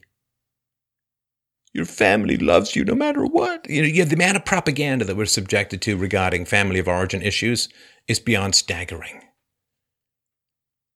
And so saying that, well, it was simply a matter of deficiency of self-knowledge on my part, I don't think is fair. It doesn't mean I had no agency in the matter, and it doesn't mean I wasn't at all responsible. But when we recognize the amount of propaganda we're subjected to about a wide variety of topics, having invalid beliefs about those topics is something that's much more understandable, right? So I don't sort of look back at myself and say, oh, I just lacked self-knowledge. I was pursuing self-knowledge the whole damn time. It just took a comment and therapy and journaling and 18 months of insomnia and in order to break out of that delusion. And I had been studying philosophy quite significantly for many years at that point. So I'm always concerned, and I'm sorry to nag you and by proxy the audience about this, but I'm always concerned when a lack of self-knowledge is identified as a merely individual characteristic, but society is complicit, right? There's an old joke from Monty Python. A guy, I think, kills a bishop or something, and they arrest him. It's a fair cop, but I blame society. And the cop says, agreed, we'll be charging them too. And they're all stuck in my head. And it's like, well, that's true, because there is the individual responsibility, and that's valid, and that's fair, and that's true.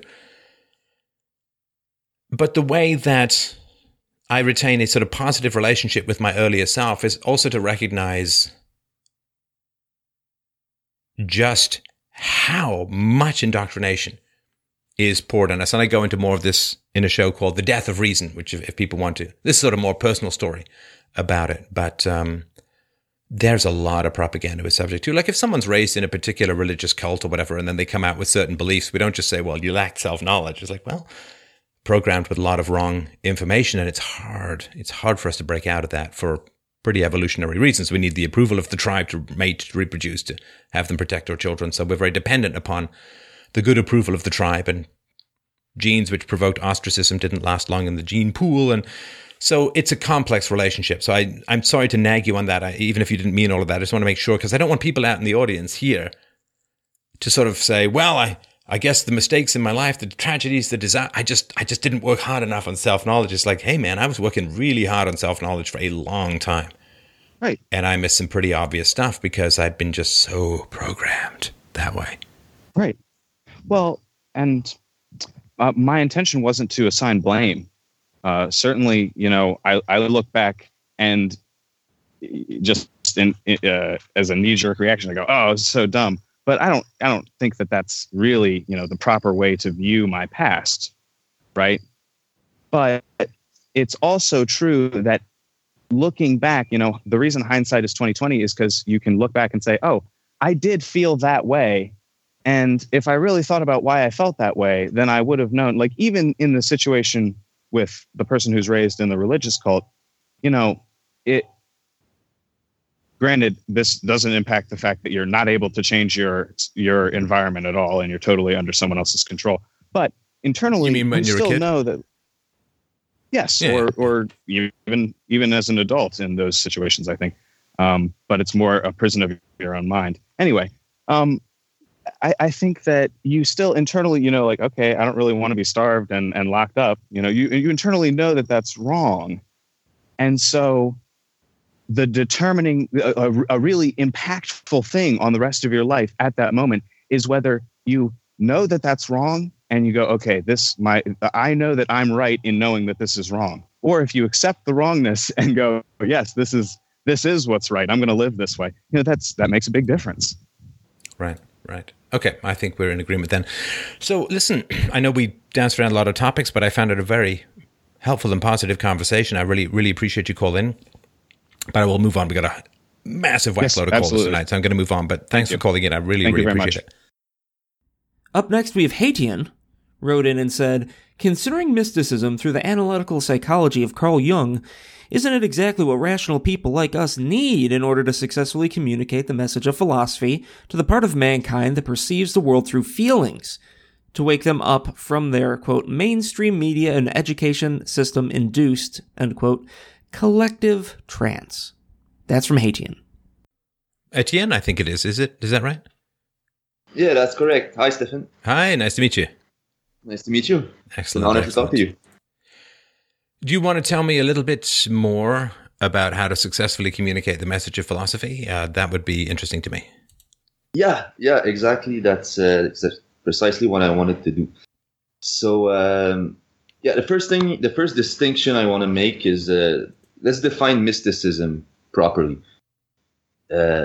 First of all, there's true and false mysticism. False mysticism is what the definition you can find on Wikipedia, for instance, or Google about being one with God and stuff like that. That doesn't mean anything, it's got what I would call New Age bullshit.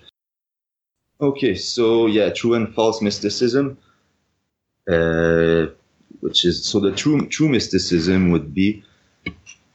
So if you take the definition from Wikipedia, it says mysticism is popularly known as becoming one with God or the absolute. That doesn't mean anything.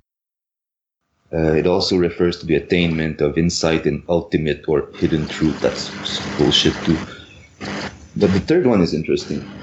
It refers to human transformation supported by various practices and experiences. So what would be that transformation? What I would argue from having, because I found, I started to read about Carl Jung a few months ago. Hang on a sec. Sorry to interrupt you. Because you've said that these two definitions are false, but how do we know that they're false? Compared to what? Well, they might be true, they might not be true, but they just don't really No, anything. you said they were New Age bullshit. I need you to not make claims and then back away from them immediately, because that does not help me trust your objectivity. So you called them New Age bullshit and they're wrong and false, and I just want to know how you know that these definitions are wrong and false. I wouldn't say that they're wrong and false. I would just say that it's a way to put it that's not really relevant and it's not going to be useful for what we're trying to do here. But you said New Age bullshit, right? Do you remember that? It is New Age bullshit because they what is that? How could that not be false? Bullshit is rarely used to mean not useful. That's the wrong key. Bullshit. No, bullshit means, right? Bullshit means like false and ridiculous and bad and wrong and right. So that's what I want to understand. I mean, I agree with you that it's wrong, but I just want to make sure we disagree or we agree with each other for the right reasons. Well, I think if I go on, it will clarify itself. Please bear with me. So I'll go on with my definition of what mysticism is, or what I understood from reading Carl Jung. So, wait, I'm sorry. So you're not going to answer. You want me to accept that they're wrong, but you're not going to give me a reason yet? I mean, it's fine if you want to not. You're not doing what I'm asking, which is to tell me why you think something is wrong. You've told me something is wrong, and I don't know why. Now, we can bookmark it and say we're going to come back to it, but I just want everyone to be aware, and I'm not trying to play gotcha, but I've asked for something, you said something's false, and I've said, how do you know? I just want to make sure that you're going to circle back to it if I let you go on, because sometimes people say that to me hoping that I'll forget. I promise I will, but why I think it's wrong is it's because basically it's a way to formulate what mysticism is that's just going to confuse most people more than help. It's like, it's using words, irrational thinking, to describe something that is not rational, so it's not... I better go on with it's going to be more clear if I promise it will. I'll hold you to that. Go ahead. It's a promise. So after reading Carl Jung, what I realized was that mysticism was a combination of various practices and experiences whose shared objective is to reunite an individual with his own subconscious, with his own unconscious, basically, yeah. So that's what it is. It's just to know yourself, which is what you were saying earlier. And there's no magic, there's no... Wait, sorry, do you have that definition somewhere? That's basically what comes out of reading Jung. Basically, he studied alchemy to try to understand the unconscious, basically. And, yeah... So it's a way of uniting somebody with their own unconscious, is that right? Different exercises and practices that, try to reunite you with your own unconscious to... But that's self-knowledge. That's not mysticism. It's self-knowledge, yeah. Right, that's not mysticism. Right, correct. That's self-knowledge. But mystical practices in their purity, when the true mysticism is that's what true mysticism is supposed to be doing, basically. It's not, there never were any magic, or that's just what people believed in, or,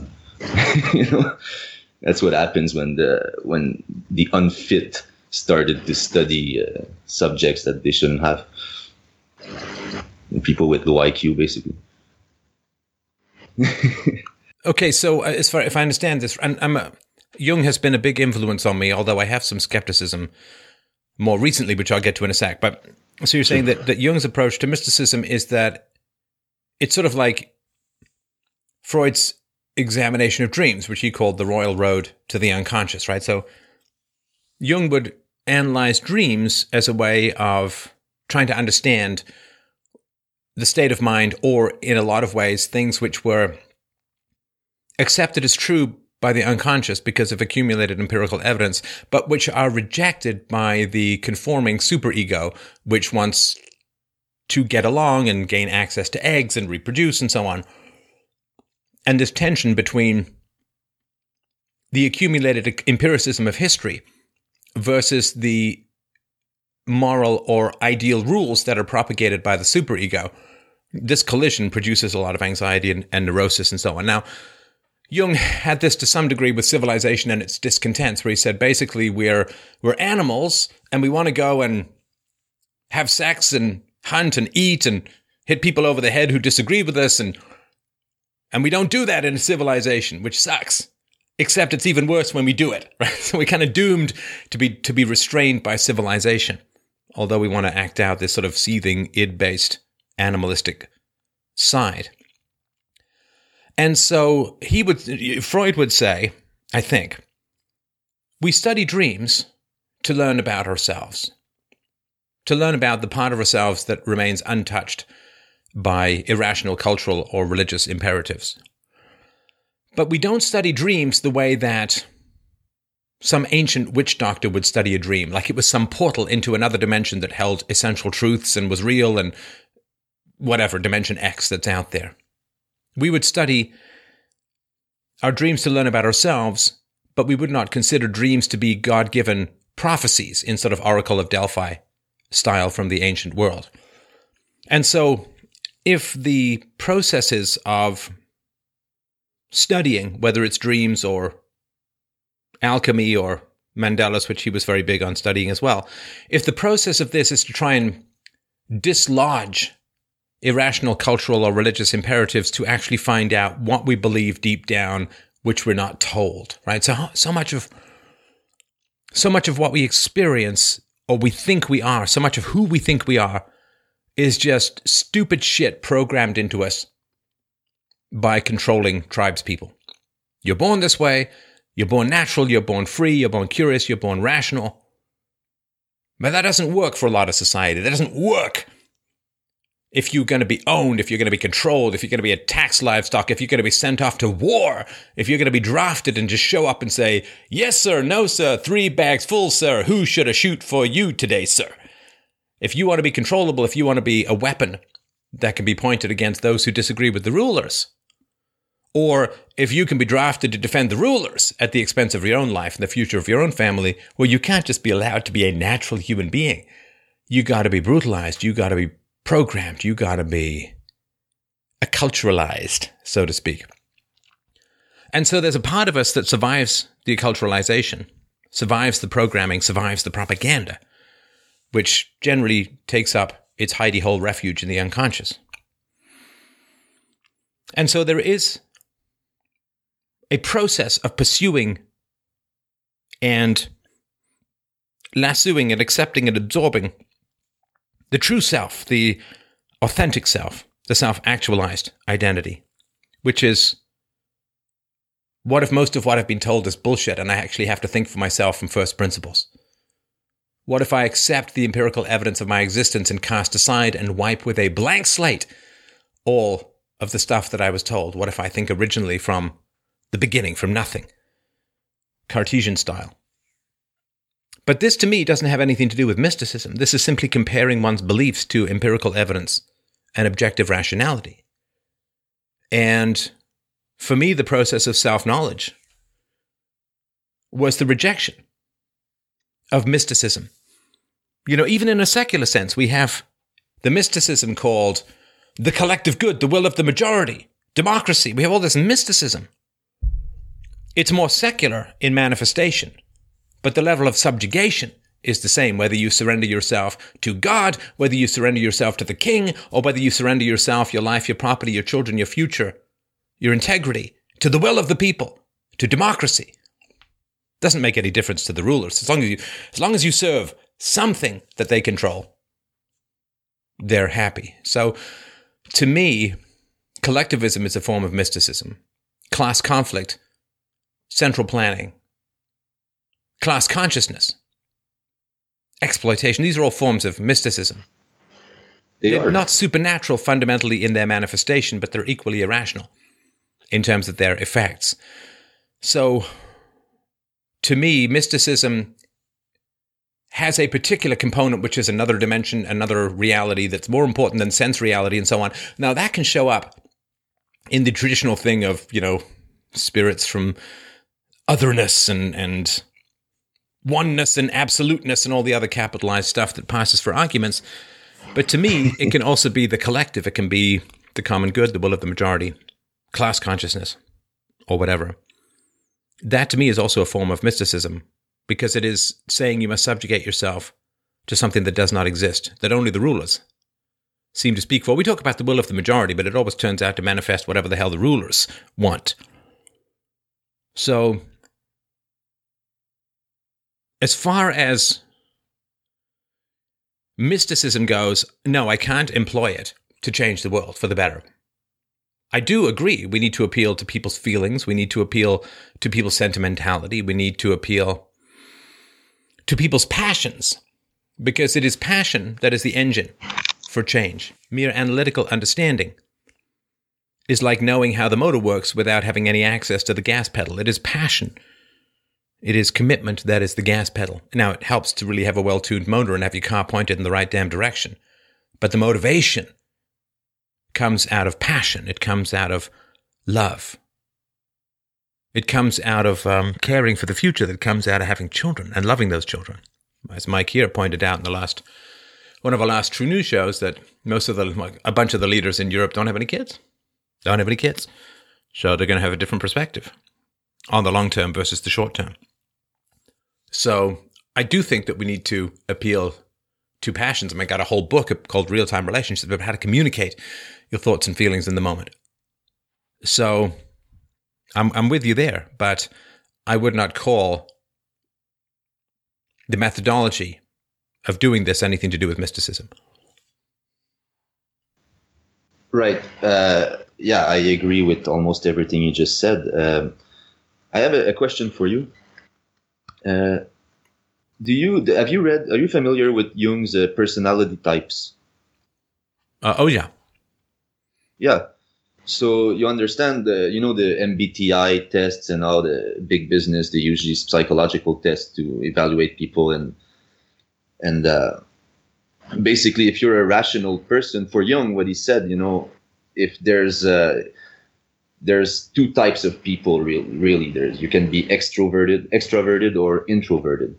An extroverted person is somebody who basically takes his energy from the outside, from his relations with different objects, which mean people or everything. They're people that connect. They like to connect with the outside. That the truth for them is outside of them. And introverts are people for whom truth is inside, right? It's their truth, what they're thinking, their feeling, or their inner life is the truth. They don't connect with people so easily. Me, I'm an introvert. I've had problems in life because of that. And so that's one part of it. And then on the other side, he came up with this theory, which I think is correct, that the human brain has 4 different ways to deal with reality. Basically, the brain we have emotions, the senses, intuition, and reason. And this is basically the 4 ways in which we can interact with the world. And there's no other, unless you can think of one. If you can, I'd be glad to hear it, but to me it sounds correct. And so for Jung, everybody sort of develops one of those functions over the other. So there's some people are more rational, some people are more either feelers, they feel reality. Some people are purely intuitive, but so that's somebody who's rational is somebody for whom what's true is ideas. It's the world of reason. It's what that person thinks. That's his reality. And you're just born like that. You can't really do anything about it. It's genetic basically. And somebody who's a feeler type is just feelings are his reality. It's what he feels. Or for an extroverted feeler, that would be the feelings of others are the reality. That's what's true. That's as true as what reason and evidence is for a rational person. And we're just born like that, And obviously women tend to be more like feelers type. Or I think it's like 75%. 75% of women are feelers and 25 are thinkers. And for men, it's like 50-50 or 55-45, I think.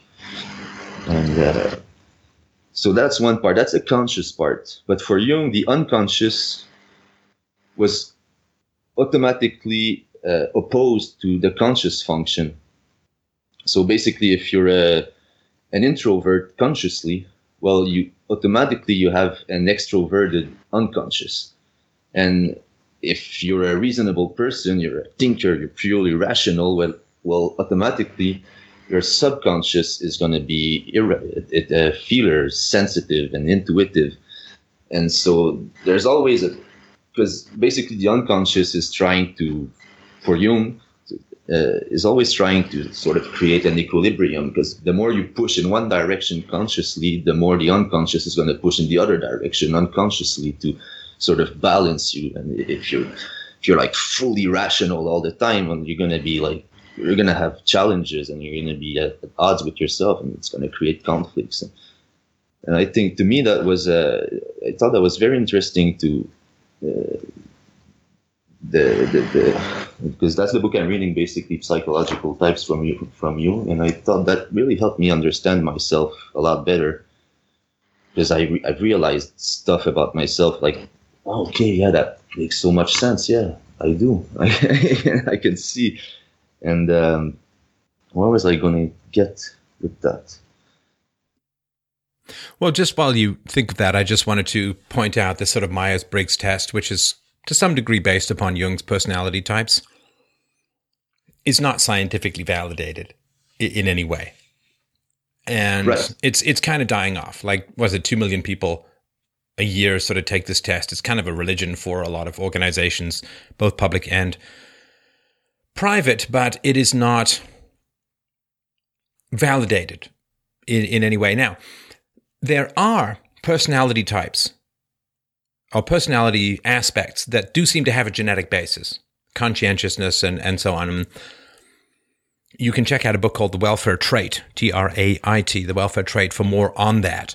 But it is... Yeah, the Big Five, basically. The other, there's two. There's the MBTI, and the other is called the Big Five test. But they correlate with each other most. There's studies that show that both.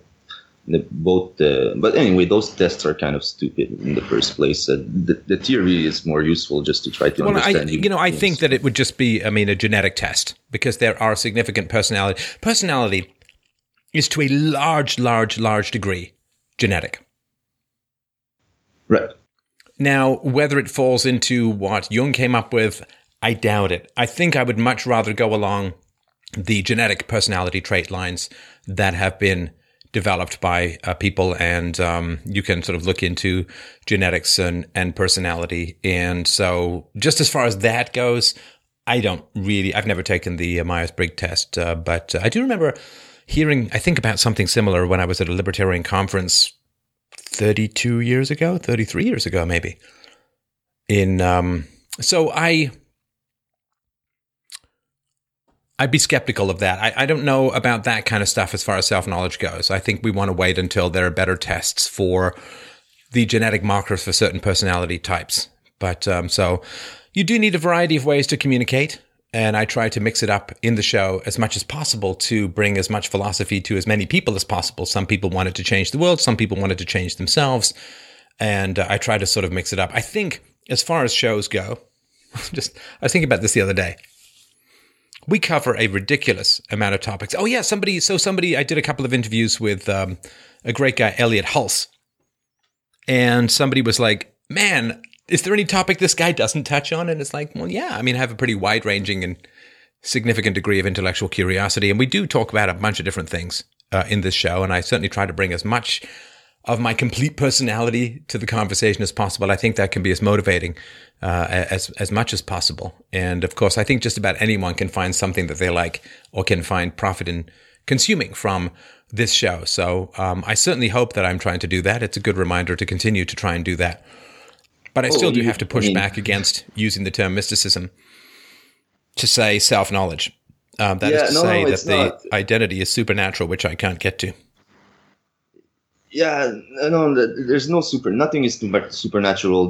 Let's not call it mysticism, but there are practices, exercises that people can do that can help to understand that part of ourselves that is unconscious. Because me, as a thinker type, as an introverted thinker type, I just cannot understand the reality of an extroverted thinking feeler type. I try people that connect with people. They're so happy to see people everywhere, and I just can't. That's not a reality for me. But through certain exercise, you can start to get a glimpse into like the way people are completely different, are totally different from you. Well, there's a lot to do with genetics. So I'll just, this is from the study Construct Validation Using Multi-Trait, Multi-Method Twin Data, the case for a general factor of personality. Oh boy, did they ever know their marketing. So here's an estimate. So extroversion What do you think, so far, extroversion, what would you guess the genetic component of that personality trait is? Well, how would they calculate? How can they figure that out? Twins, and don't worry about that. Just given that this is where the science is, what would you guess on what percentage of extroversion is genetic? I don't know, probably 85, something like that. Oh, right. Very good. 86%. Environmental accounts for 14%. All right. And of course, they did with twin studies, right? Twins who grew up in different families. So twins are going to share 100% of their genetics, identical twins. And so if you have twins raised in wildly different environments, they both end up extroverted, and you find enough of that, then you're going to be able to calculate how much appears to be genetic. So for openness, it's 92% genetic. The environment only accounts for 8%. Emotional stability. Genetics. Now, this is interesting because the genetics are only 59%. The environment is very big. It's 41%. And I think that makes sense to me. Agreeableness. Genetics are 85% of that. Environment only accounts for 15%. Conscientiousness. The genetics are 81%. Environmental is only 19%. So it's not like environment is meaningless, and these aren't moral categories. Right? So this has nothing to do with being a good or an evil person or anything like that. Right. I can't disagree with that, obviously, but if we go back to my original I'm sorry, I just wanted to mention, since you were asking about... So this study uses both self-reports and peer reports, because asking someone, are you an extrovert, is somewhat challenging. But if you ask people around them who know them, is this person an extrovert, and you combine those two, when you get both the person's self-description and the description of them by others around them, then that really seems to up the genetic percentage in most studies. So, okay, I'll give you the last word and move on to the next caller in a second, but go ahead. Well, yeah, so the original question was, what I was saying is that mysticism is good for rational people like us. The problem with mysticism is that when it gets... Mysticism is good for rational people like us? Yes, because when it gets into the hands of people who see the world through feelings, then they get lost in this stuff, and that's when it becomes New Age bullshit. But for totally rational people who like to think, I swear to God, I never know if this mic is actually on.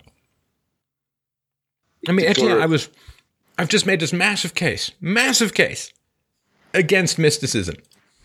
Right, you did, and then suddenly, I'm in your tribe of people who think mysticism is great. Like, I swear to God, I don't know if this microphone is actually on, or if people are putting on headphones listening to Baba O'Reilly until I finish talking.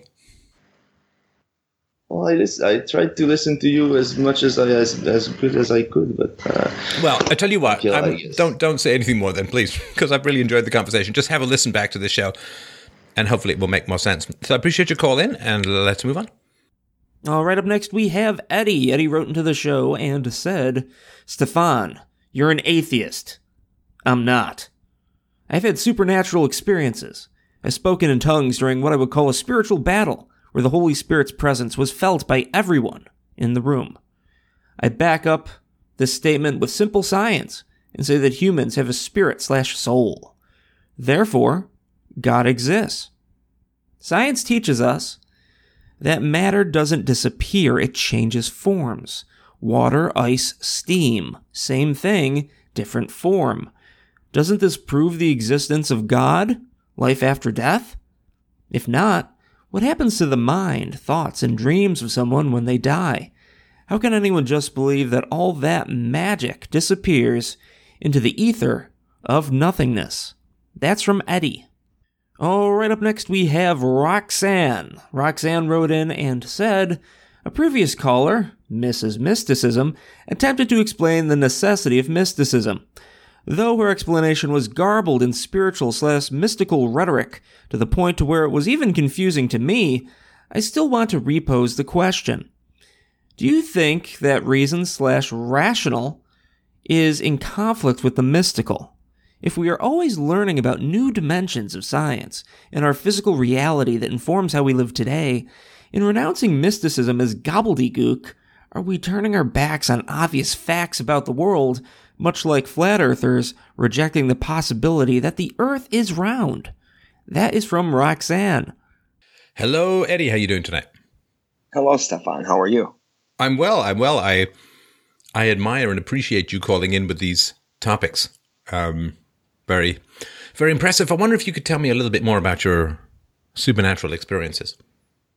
Okay. Well, this happened about 15 years ago. I was in my, I would say, mid-20s. About 17 or 18 years ago, in my mid-20s.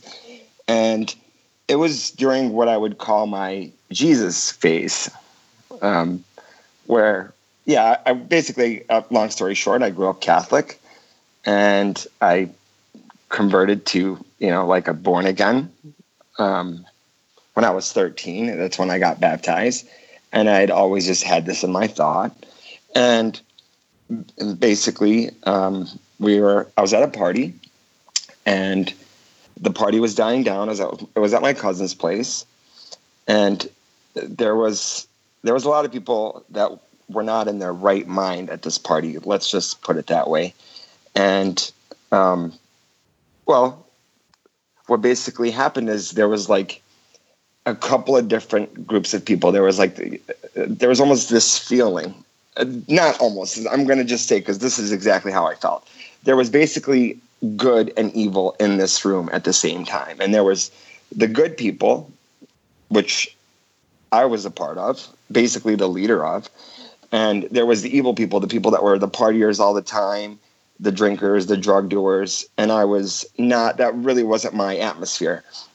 And basically the party was dying down. Everybody was just chilling. It was maybe 20 people in the room. And then all of a sudden it was out of this world. All I can say is basically what happened is it almost was like something out of The Exorcist. The room divided, kind of, and you had about 5 or 6 people sitting on a couch, and they started screaming at me, "You get the fuck out of here! You shouldn't be here!" Whatever. And it was just, there was just this thing, and in my head, I was like, "Hold on, I'm the good person here.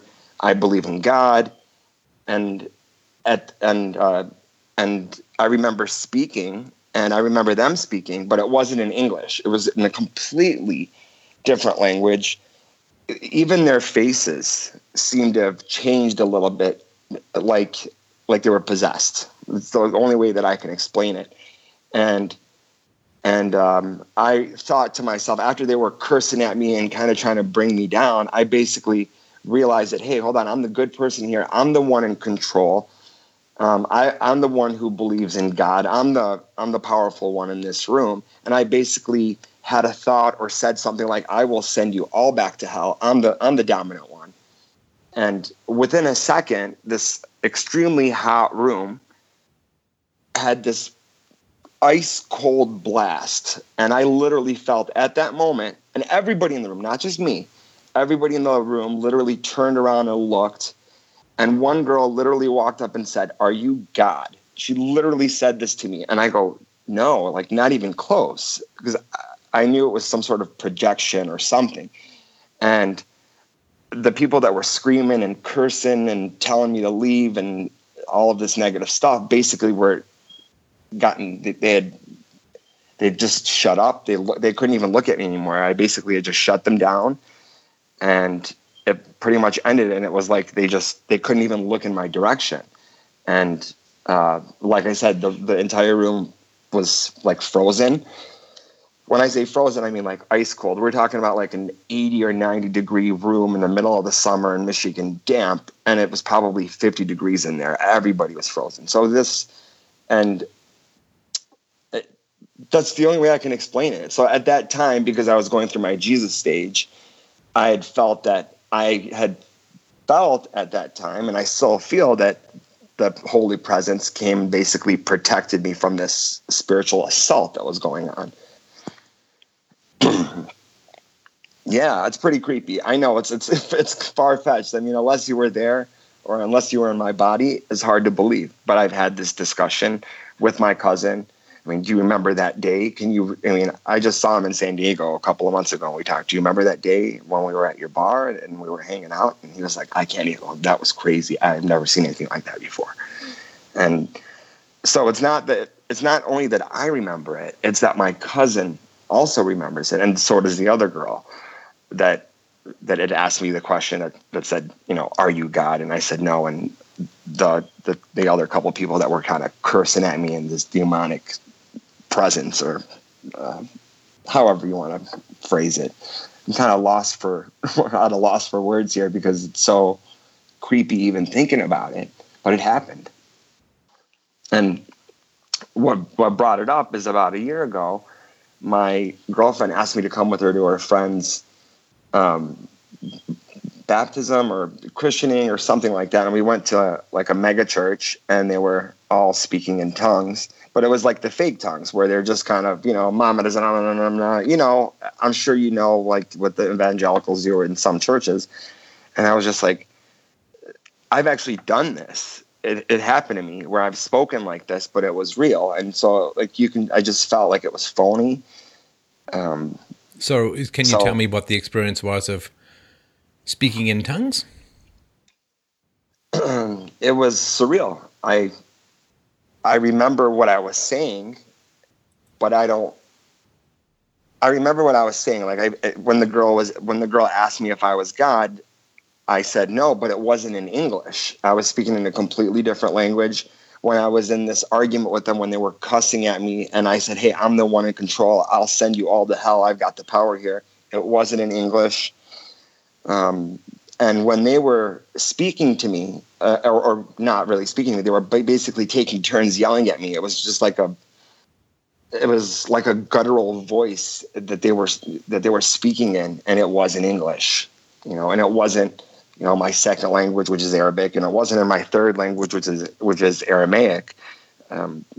It was out of this world. That's the only way that I can explain it, Stefan. Is that really the only way you could explain it? There's no other possible way to explain any of this stuff. There is. Okay. Listening to a previous caller, we had mentioned that because of my beliefs at the time, because I was in my quote Jesus phase, that maybe my hallucination or what I thought happened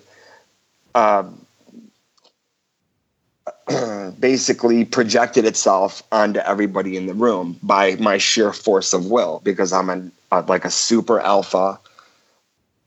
God, I hate being egotistical. Extremely good looking. Had a lot of money for that age, a lot.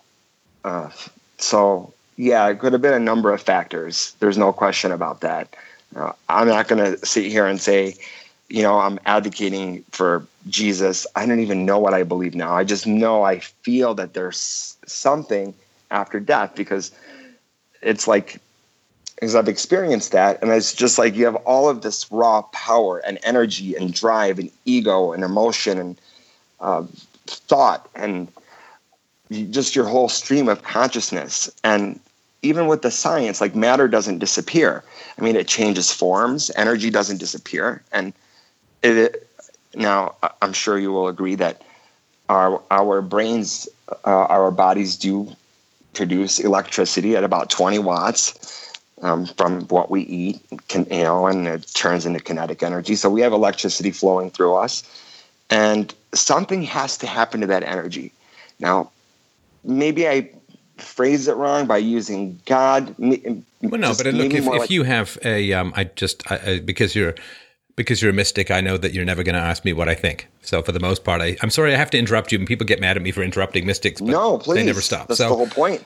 So if you have a portable radio, and the batteries run out, we don't think the voices inside went somewhere else, right? Just the energy that propels them is gone. Yes. Okay, but how does that explain the other three people who specifically remember this? No. I don't know what you're talking about that. What I'm talking about is you say, well, after we die, the energy has to go somewhere. Well, sure. But when a fire runs out of fuel, right? You've done this probably when you go camping, right? You have a nice blazing fire and it's nice and cozy, and then you go to sleep and like 4 o'clock in the morning you wake up and you're freezing, right? And all you've got is a couple of dull embers half put out with moose piss or something, right? So the fire hasn't gone up and floated away somewhere. It's just that the fuel that drives the energy of the fire has run out. And it's the same thing when your body stops working. Then the energy that drives the electricity and biochemical energy that your consciousness needs to operate, the energy has run out. So you haven't gone somewhere. It's just the energy that keeps your consciousness going. You know, when you turn a light bulb out, you don't say, the light has gone to heaven, right? It's just that the energy gets cut off that keeps the wire heated and going, right? So when the energy is removed, the effects of the energy are removed. But the effects of the energy don't fly off somewhere, right? When you turn off your cell phone, you don't think it's gone to another dimension, do you? It's off, right? No. But turning off your cell phone and turning off a light switch are voluntary decisions. This was not voluntary. Wait, are you talking about the time when you had the spiritual battle with the people at the party? Yes. No. You're talking about death. You said, where do the minds go? Where does our energy go? Where does our consciousness go when we die? It doesn't go anywhere. Any more than a light goes to heaven after you turn the light switch off, right? The energy that propels your body is gone. The energy that propels the light is gone. It's off. Like if you turn off a tap, you don't say the water has magically gone into another dimension. The tap is off and the water stops flowing. When the body dies, the energy stops flowing to the brain and your brain dies. Okay. Well, 100 years ago, the definition of death was when somebody's heart stopped beating, because that's just what it was. Now somebody's heart could stop beating and they could still keep them alive because of machines. Uh-huh. And so our definition of death, or the time of death, has changed. And you have no. Definition of death has not changed. It's just that we have the capacity to keep people alive longer because we can use technology to substitute for a heartbeat, which we didn't have before. The definition of death hasn't changed, just our capacity to prevent it has changed. I agree with that. Let me rephrase.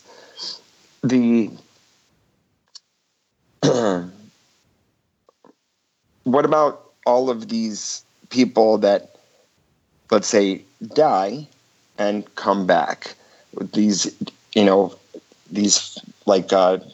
after-death experiences or near-death experiences where they've definitely, thought that they've seen the light, or sure, or they've had like the most horrendous nightmare, and they want to change their life because they felt like they were going to burn, or you understand? Do you understand the question? I'm sure you do. You're very smart here. Sure. When people are dying, physically dying, their brain is undergoing enormous stress and pressure. And I'm sure hallucinations, I'm sure white lights, I'm sure, the blood supply to the optic nerve is dying. I mean, there's lots of wild stuff, I imagine, that's going on in consciousness when you're dying.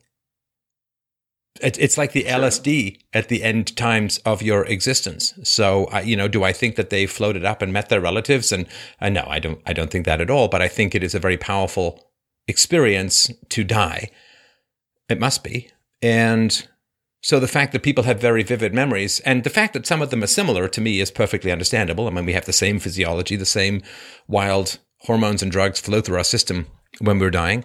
And so I would assume that there would be similarities there. But the idea that this proves life beyond death, I have dreams of floating out of my body every second night. Sometimes it seems the idea that I'm actually floating out of my body and I'm doing some astral spiritual Dungeons and Dragons journey is not credible. I'm having a hallucination, and the gorgeous, wonderful nightly hallucinations of dreams, that's what I'm having, but I'm not actually going anywhere in another dimension. Okay. I see your point, but death, it's not instantaneous. I mean, unless it's something like spectacular, instant car crash, overdose, it's become like I was saying, it's become more difficult to even define when people are dead. Okay, but there's times, when someone's been buried for a year, we don't think they might still be alive physically, right? True. I get it's a little bit of a fuzzy boundary, but not at the extremes, right? I can agree with that. It's just that the energy that we have, I understand you're saying it's shut off, but how can we not think all of this power that we have? I mean,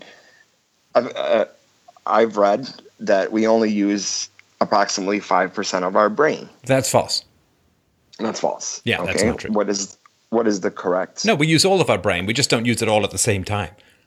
No, because look, I mean, evolutionarily speaking, it would be completely crazy. And listen, I believe the same thing. So, I mean, I understand. But when you think about it, from an evolutionary standpoint, like our brain is our most expensive organ. It uses the most energy. It's like 3%. I think it's like 3% of our body mass or something, but it uses like a quarter or a third of our energy. I mean, it's a crazy expensive organ. And so the idea that evolution would 95% build redundancy into our most expensive organ would make no sense. Because if you only use 5% of your brain, then you can get by with only 5% the size of your head. Right? You could be a pinhead, literally. And so you'd need less food, you'd need less water, you'd be evolutionarily much more better adapted to your environment. Or, babies could be born a whole lot more advanced if our brains were smaller, right? Because we get born like 3 minutes before our brains get too big and would split our moms in two, right? So we're helpless for the first year of our life because it's like called the fourth trimester, like the first 9 months to 12 months of your life. So if our brains could be 95% smaller, but we could still do all of our cool stuff, that would be a huge evolutionary advantage. So no, it's not true that we only use. That's just one of these urban myths. It's tempting, but it's not true. It's okay. Maybe I phrased it wrong. Like, because do you believe there are people that can do things that maybe me and you can't, like photographic memories, where they're just tapping other parts of their brain, like at that time, somebody's like Beethoven, he was deaf, but there is genius, of course. Yeah, there is genius. Right. Some people have incredible abilities with regards to their brains. Sure, because, brains and complexity and intelligence and creativity, they all fall along a bell curve, right? There are people who can't tie their shoes, and there are other people who can multiply 6 numbers in their heads together, right? So sure, there's a bell curve, and some, it's sort of like, that old Arthur C. Clarke saying, any sufficiently advanced technology is indistinguishable from magic, which is kind of like a clever but mostly bullshit phrase, because it's not magic, it's technology. It's just one of these things that sounds clever. But and he was smarter than that. But when it comes to people's abilities mentally, there are people who are born so smart that what they do appears to be supernatural, right? Okay. And so we've got, across various different human races and subspecies and groups, there are different sized brains. There are different levels of complexity on average. IQs are not evenly distributed among human subgroups. And so, for the very smartest people in the very smartest groups, what they do appears to be supernatural. They can pick up the most amazing insights. They can do the most amazing mental feats, but that's because they have the most amazing brains, just massively complex and supercharged, overheated, overclocked brains, and they can actually do things that other people can't do. And it's an amazing thing to see, but it's not magic. It just falls along the general spectrum of what people can do with their brains. Okay. I have a child, and he recently turned 18 a few months ago. And so no family court system for me anymore. That's a whole nother topic, but just wanted to throw that in there.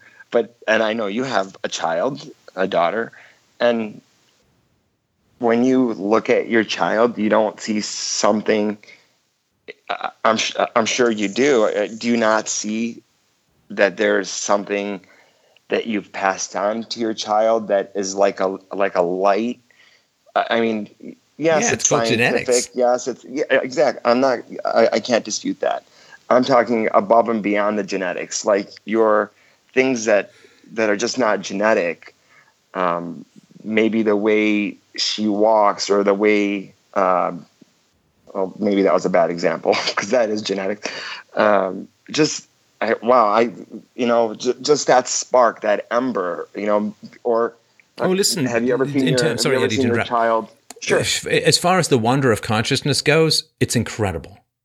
It's amazing that one of my little tadpoles could help produce something that can think and reason and make jokes and astonishingly achieve teenage levels of eye rolling just slightly ahead of schedule. But no, it is incredible. It is a fantastic and wonderful thing. And my greatest pleasure is that there's nothing mystical about it. That is my greatest pleasure in it. That's astounding. The fact that it is mere genetics that produces this unbelievable inferno of intelligence and curiosity and creativity and jokes and humor is just wonderful. I experience the wonder because I don't ascribe it and won't ascribe it to mysticism. That to me is the power and the wonder of it. I fail to see how understanding the thermonuclear bomb called the sun and understanding the physics of what makes it run, I fail to see how that makes it less powerful and less wonderful and less amazing. Right? So if I imagine it was some chariot being pulled by some god or whatever, then I would have a particular point of view of it, I suppose.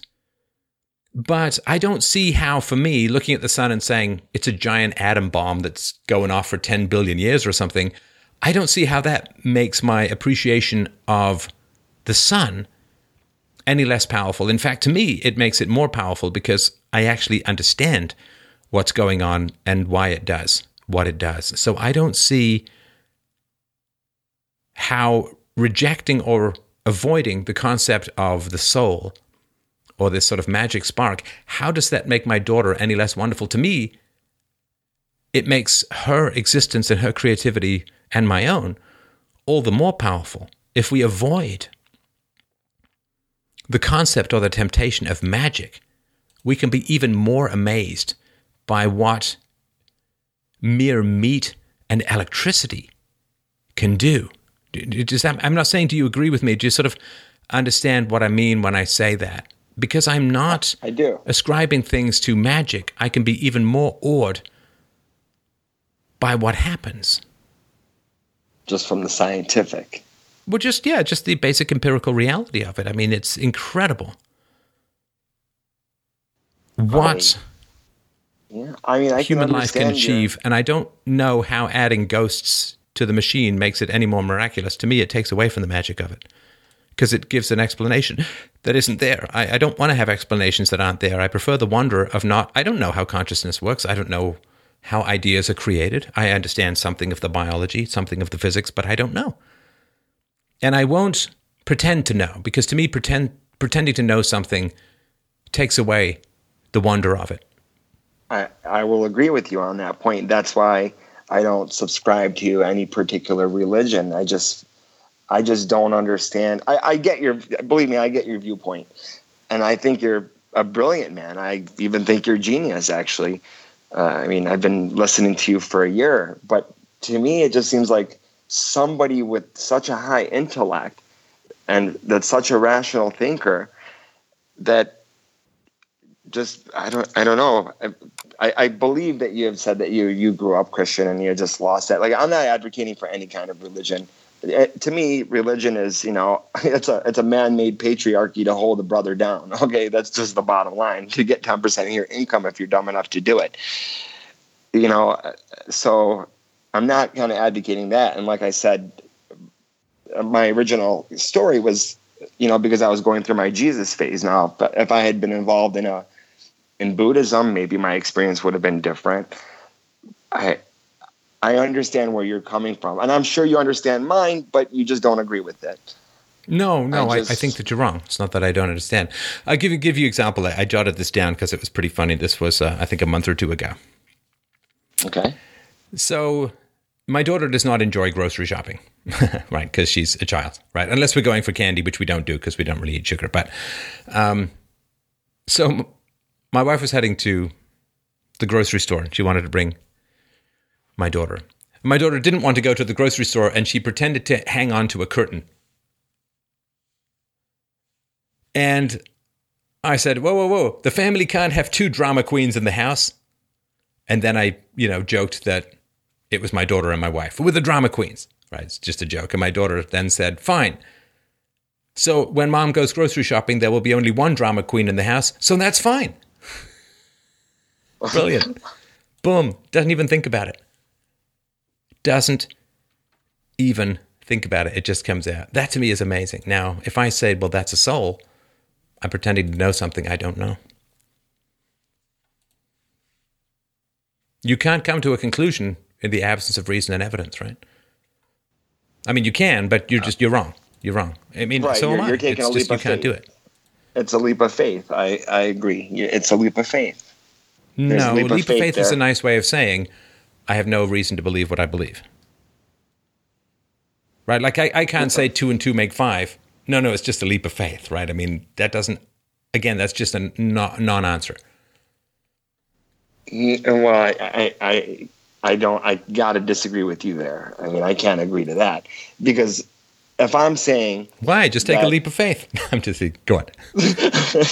If I'm saying that I believe that when I die, that my energy force, spirit, soul, whatever you want to call it, just call it a soul to keep it simple, that my soul goes back up into the universe and I can choose to come back at any period of time as any historical figure, as anything. I don't know. This is just like it to me. It is faith. Like I believe that. I'm sorry. I want to make sure I understand that. So after you die, you can travel through time and possess anyone? Yes. I believe it's almost like a reincarnation. I believe that when you die... So you could, in fact, be somebody who's already died, who's come back in time to possess you. Like an old soul. And how would you know whether this hypothesis is true or false? I don't. I have so no it's nonsense idea then, right? it. If there's no null hypothesis, then it's nonsense. Right, because there's no way to disprove the stuff that you're saying, and you're probably only getting away with it because you're rich and pretty, to be honest, right? Philosophically, there's no way to get away with it. I can't justify it. This being a philosophy show, you understand where I'm coming from, right? 100%, and that's why I wanted to have the debate with you because no, it's not a debate though. You're just saying stuff without proof. A debate is when you provide reason and evidence for what you're saying, and we go through it to see if it holds. But you're just saying stuff. The reason and evidence that I have, it can't be summed up because I have that 2 + 2 = 5, which is what you're saying my faith is, that something is there after we die, something greater than us. Sure. And so because you're just making a statement with no reason or evidence behind it, it's not a debate. You're just saying stuff, and I'm saying, well, where's the reason and evidence? You're saying, I don't have any. And I'm saying, okay, well, then we can't really talk much about it because this is a philosophy show, which is about reason and evidence. And if you're just going to make statements, there's really not much to talk about. It's still a good conversation. I'm not disagreeing. I'm just pointing that out. Where do I go with this? I mean, you have me stumped. If you believe that you live after you die, then you have to ask yourself, why don't you remember anything before you were born? Like, I lived before yesterday, so I can remember very clearly what happened before yesterday. And so if today is just the life I'm currently inhabiting, but I had a life prior and I'm going to have it tomorrow, hopefully, then the way that I know I don't just live for one day is I have very clear memories and physical evidence that I've done stuff before. It's all over YouTube, right? So if you believe that you live forever, then clearly you lived before you inhabited this current body. And given that I know I didn't just exist today, I know because I have memories of the past And I have evidence that I did things in the past, so that's how I know I didn't just live today. So this is a way that you would test your hypothesis. I live forever. I am eternal. Therefore, I should have memories of myself or have memories of some identity before I was born. But you don't.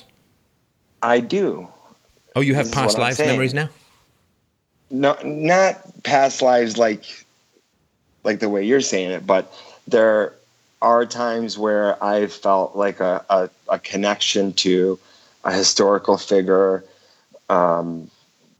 or I felt like I could have been a part of a certain time period, or like just maybe I'm crazy and that shit just interests me, like maybe I just happen to like, Roman well, it's funny history, because and I feel like I was there. It's funny because you have this idea like, well, maybe I'm crazy by not thinking I lived in these past lives. No.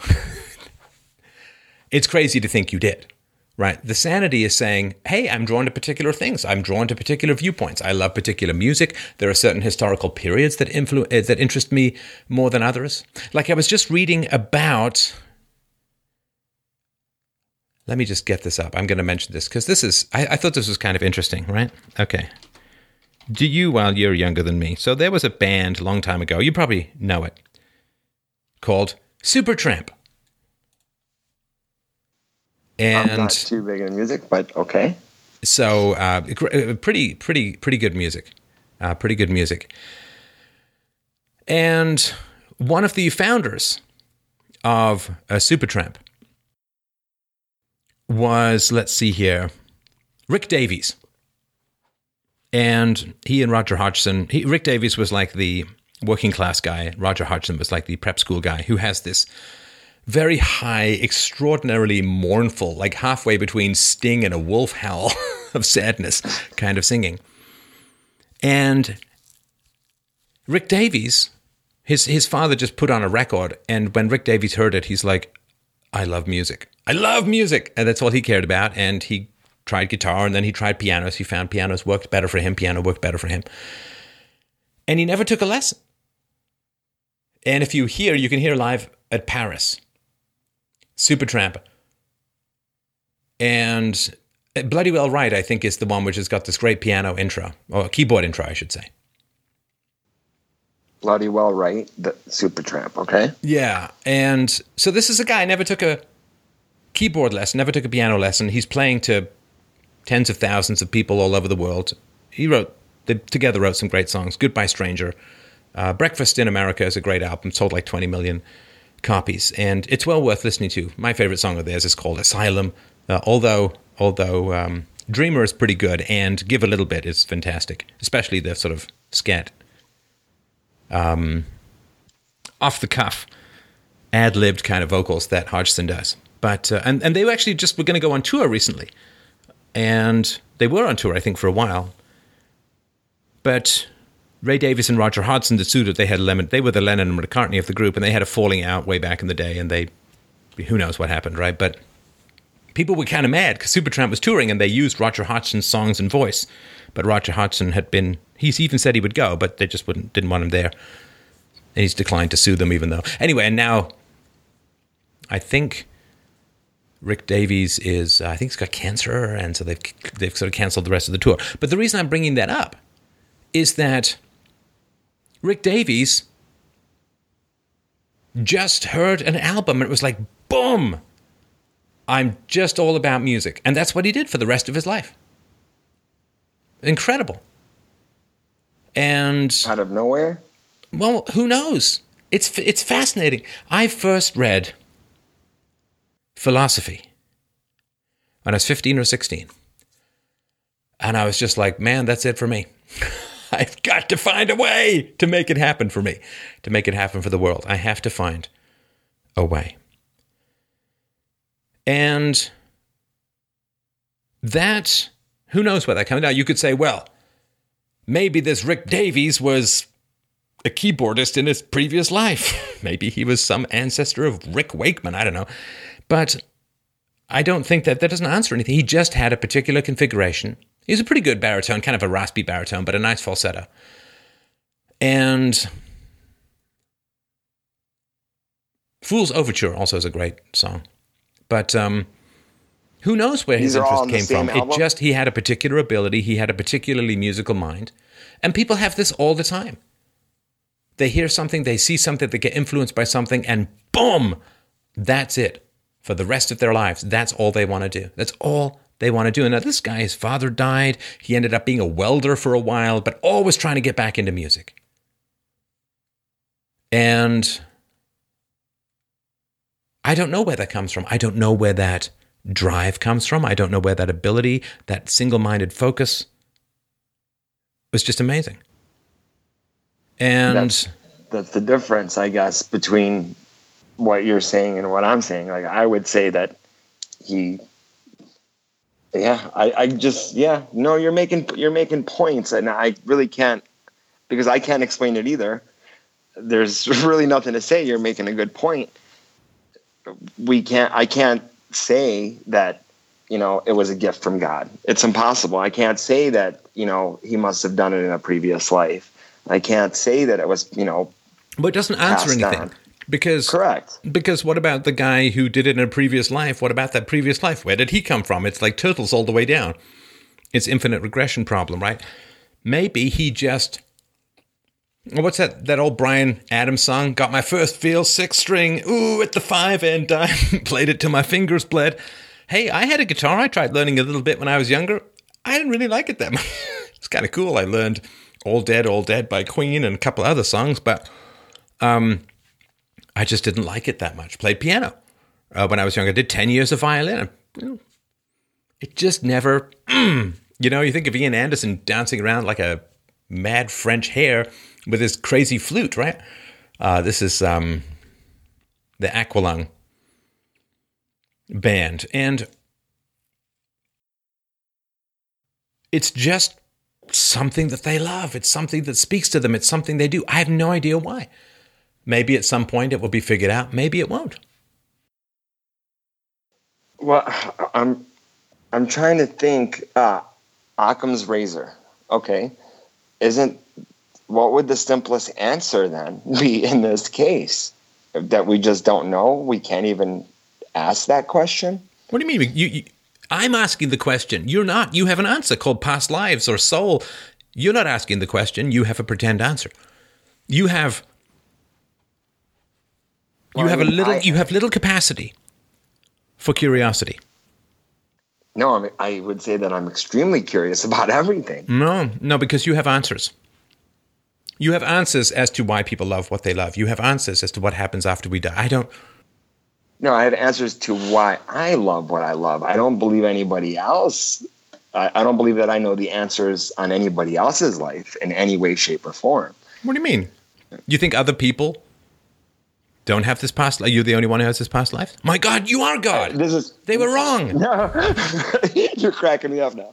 No, my beliefs are mine, and as somebody else, if you feel like there's nothing there, obviously I'm not going to convince you. You're not going to convince me. Somebody else that maybe is a complete Christian or a Catholic or a Buddhist is going to have their beliefs, and everybody's going to be different. Would you agree with that? We're all different. I don't even know what that means, but if you're going to make truth statements like we have a soul and we have past lives and this explains things, then you can't just say everyone gets to believe what they believe. I can't say that 2 and 2 make 4 objectively and then say, but anyone can believe whatever they want. The moment I say objectively or it's a fact or it's true, then other people aren't free to believe what they want, right? Well, when you're speaking about math and stuff that can be quantifiably proven, of course not. No, but you believe that these things are true. You believe that you have a soul. You believe you're going to live after death and you can fly back through time and inhabit the body of Catherine the Great, right? I'm not into the transgender thing, but okay. Well, your soul has no gender, right? I don't know the answer to that. I really don't. But I've never had a feeling that I could be or would be or I felt like a female or have connected with a female figure in any way. So I would say no. I'm sorry. I'm just thinking that one of the best names for a Motown band would be Man Junk Soul. I just wanted to mention that before I forget. Okay. Well, listen, given that you're saying everything is kind of subjective and you can't convince anyone of everything, I'm going to move on, not as punishment, but just as sort of a recognition of that. I'm going to move on to the next caller, but I do appreciate the call. It was most interesting. And let me know, if you go back in time, what happened to Miletus from the days of Socrates. So thanks for the call, man. Have a great evening, and let's move on to the next one. You got it. Thanks. All right, up next we have Roxanne. Roxanne wrote in and said, a previous caller, Mrs. Mysticism, attempted to explain the necessity of mysticism. Though her explanation was garbled in spiritual/mystical rhetoric to the point to where it was even confusing to me, I still want to repose the question. Do you think that reason/rational is in conflict with the mystical? If we are always learning about new dimensions of science and our physical reality that informs how we live today, in renouncing mysticism as gobbledygook, are we turning our backs on obvious facts about the world, much like flat earthers rejecting the possibility that the earth is round? That is from Roxanne. And how are you doing tonight, Roxanne? Hi, Stefan. How's it going? Oh, it's going well. Thank you. Enjoying my evening. How about you? Pretty. I gotta give it to you, man. You're. I mean, talking through with 6 different callers and stuff. I gotta hand it to you. You have a lot of energy and vocal strength. Well, thank you. Technically, I just have a lot of caffeine, but I appreciate the sentiment anyway. Oh, wow. I knew this would happen. I knew as soon as it was my turn, my 2-year-old would come into the room. But anyway, I'm going to try and continue here. All right. I'll use a sing-song voice that helps get kids to sleep. All right. So, garbled in mystical rhetoric to the point where it was even confusing to you. Yeah, definitely. I was saying that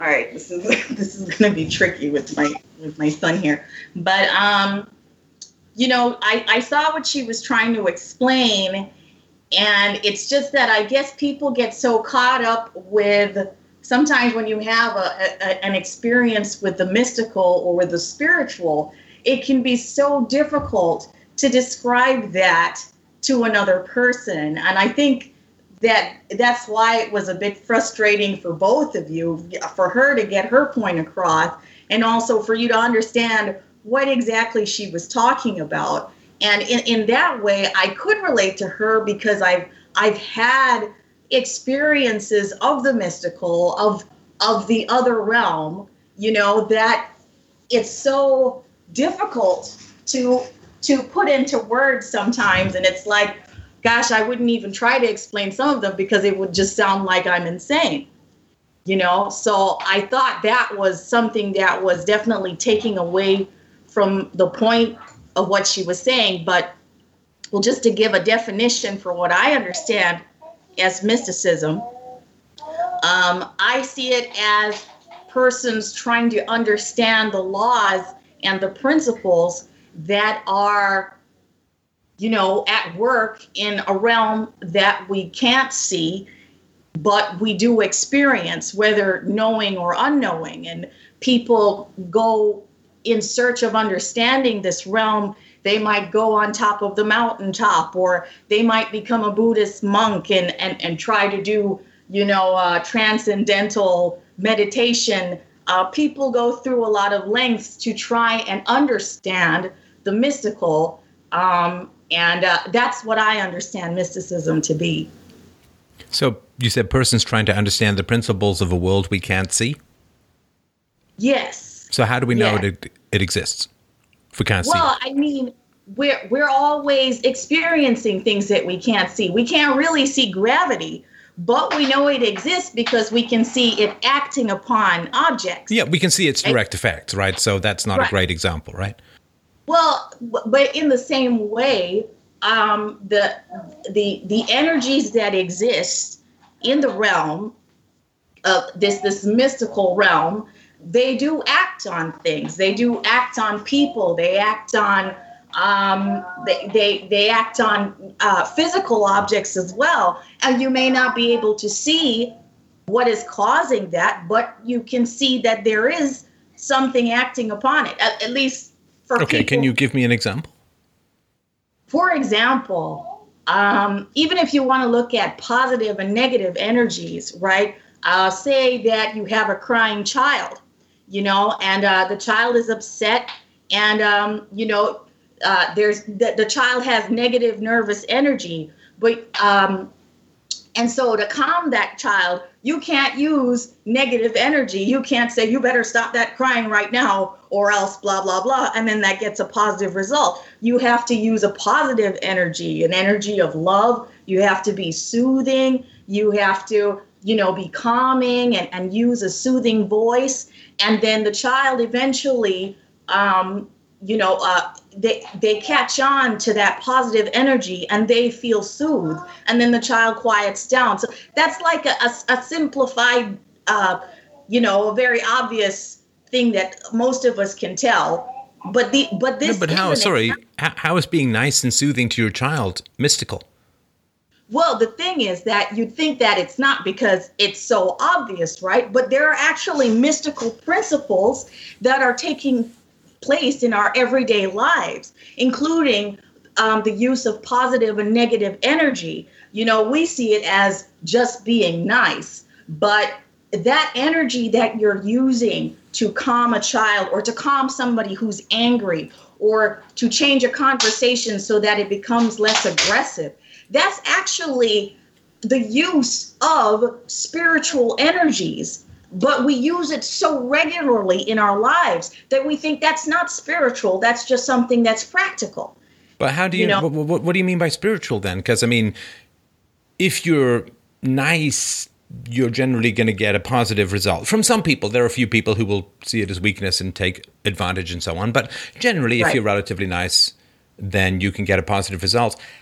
How is that mystical? Or tell me what you mean, Roxanne, by the word mystical, because I don't follow in terms of being nice can be helpful in social interactions. Well, you see, the thing is that it seems so mundane that it doesn't seem like it's a part of the mystical. But for example, a law that we see that is a mystical law, but we use it every day in life, is the law of karma. If you want to use what the Buddhists call karma, it's also in the Christian religion. It's called reaping what you sow. Right? This law that people know. It's like if you do something good, you'll receive something good in return. It may not be from the person that you did good to, but somehow it comes back to you. And we don't really know how exactly or when, but it happens. And this is a law that most of us believe happens, that if you do good in the world, good comes back to you somehow. And this is a law that Buddhists have discovered. They call it karma, a law that Jesus talked about when he was walking about in Nazareth, telling people, you'll reap what you sow. If you reap good things, if you sow good things, you'll reap good things. And this is something that even wealthy philanthropists will say that, listen, a part of my business is that I give to charity events, and somehow my business also does well. These are laws that are actually spiritual laws, but we use them practically in life that it's so mundane we don't even think it's a part of the mystical. Do you think, I know what you're saying, and I agree with you. I think if you put out good things, a lot of times good things will come back. But I don't know. I can think of examples against that. One I was thinking about today was, if you look at German culture, modern German culture. Right. 70 plus years after the end of the Second World War, a lot of German culture is still kind of self-hating, self-loathing, and they've really taken on and owned in a multi-generational, culture-wide context the issues around Nazism or National Socialism. Right. And that culture is in significant risk of being, I think, undermined and destroyed. Because they have taken on this heavy burden, this heavy conscience of the Second World War. If you look at another culture, we've talked about in history, the Islamic slave trade, right? Way bigger than North American slave trade. The Islamic slave trade responsible for the death of 100 million Africans. Right. And to my knowledge, the Muslims aren't exactly self-flagellating themselves in the way that the Nazis do over this historical horror that they were a part of. And it was, of course, not just blacks. I mean, millions of Europeans and so on were snagged by this Arabic slave trade, this Muslim slave trade. Right. And so, or if you look at sort of, white Western European, in particular white Western European men, right?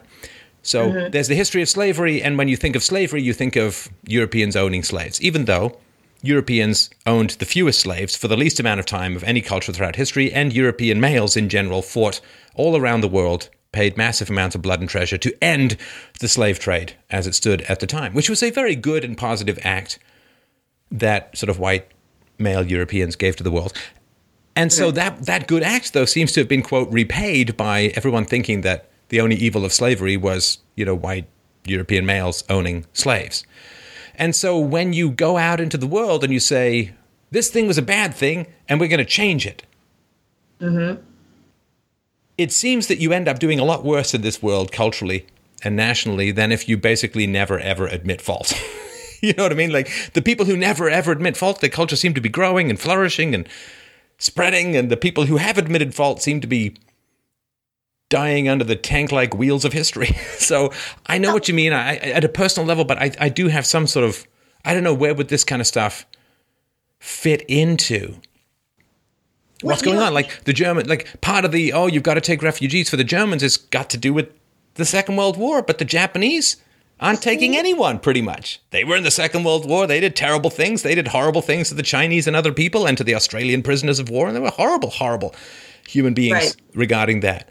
But because they don't admit any particular fault, there have been, a few expressions of mild regret, but it's not become pathological. How does that issue of where the guilt, the shame, the desire to change things, to make things better, gets viewed as a kind of crushing weakness to be exploited by larger groups of people in society who don't seem to be overburdened with the same level of conscience? Does that make any sense? I'm trying to follow you here. I am trying to follow you. What I'm getting, though, is that you're looking at cultures that feel guilty about something that has happened in the past, right? And have made efforts to change that, but have suffered. Like it doesn't look like they've gotten much of a good return. Well, so for instance, right, I mean, just looking at the blacks in America, it was sort of white Western Europeans that ended slavery and were the first cultures to reform that.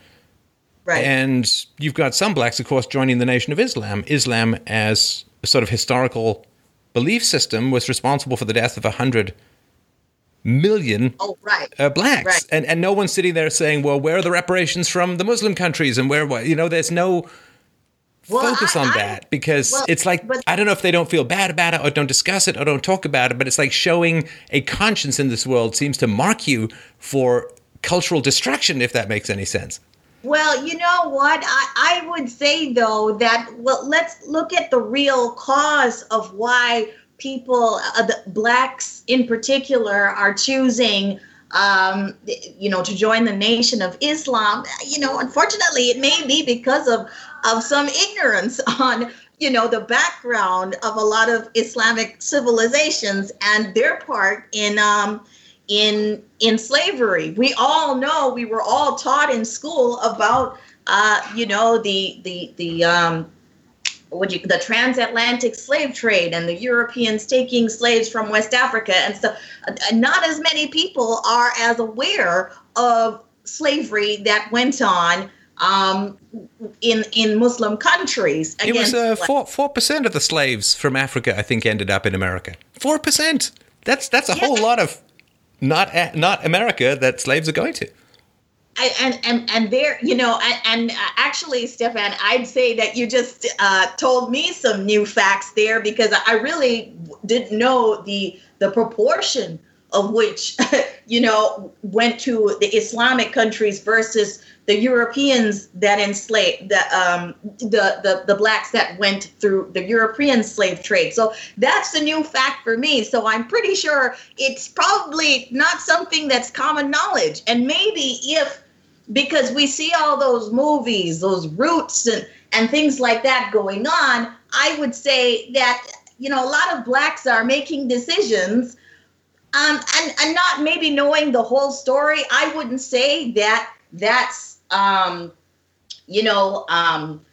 white nepotism, coming back and slapping them in the face. I'd say that that's just, how the media portrays whites and the transatlantic slave trade and what's not said in the media. And let's face it, the majority of people get their information from mainstream media, and the Islamic slave trade, people know little or nothing about. So yeah, why aren't there really any blacks in Muslim countries? Because the black males were castrated. Right. Castrated. No anesthetic, no healthcare, no medicine, no antibiotics. Most of them just died. Yeah, but you see, and again, that's not really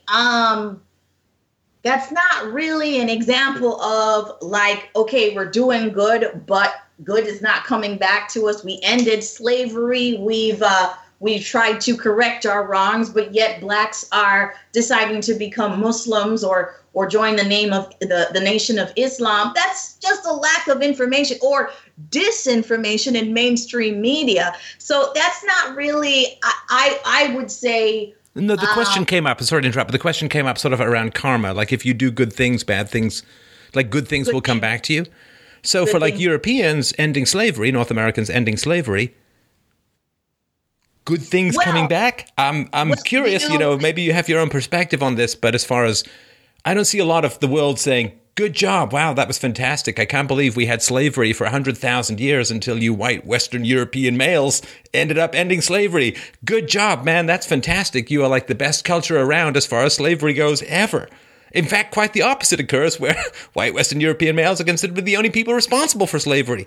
You know what I mean? This is what, as far as karma goes, I get what you're saying on an individual level, but sort of a big social level, I don't know if it does a whole lot of good sometimes to admit fault, if that makes sense.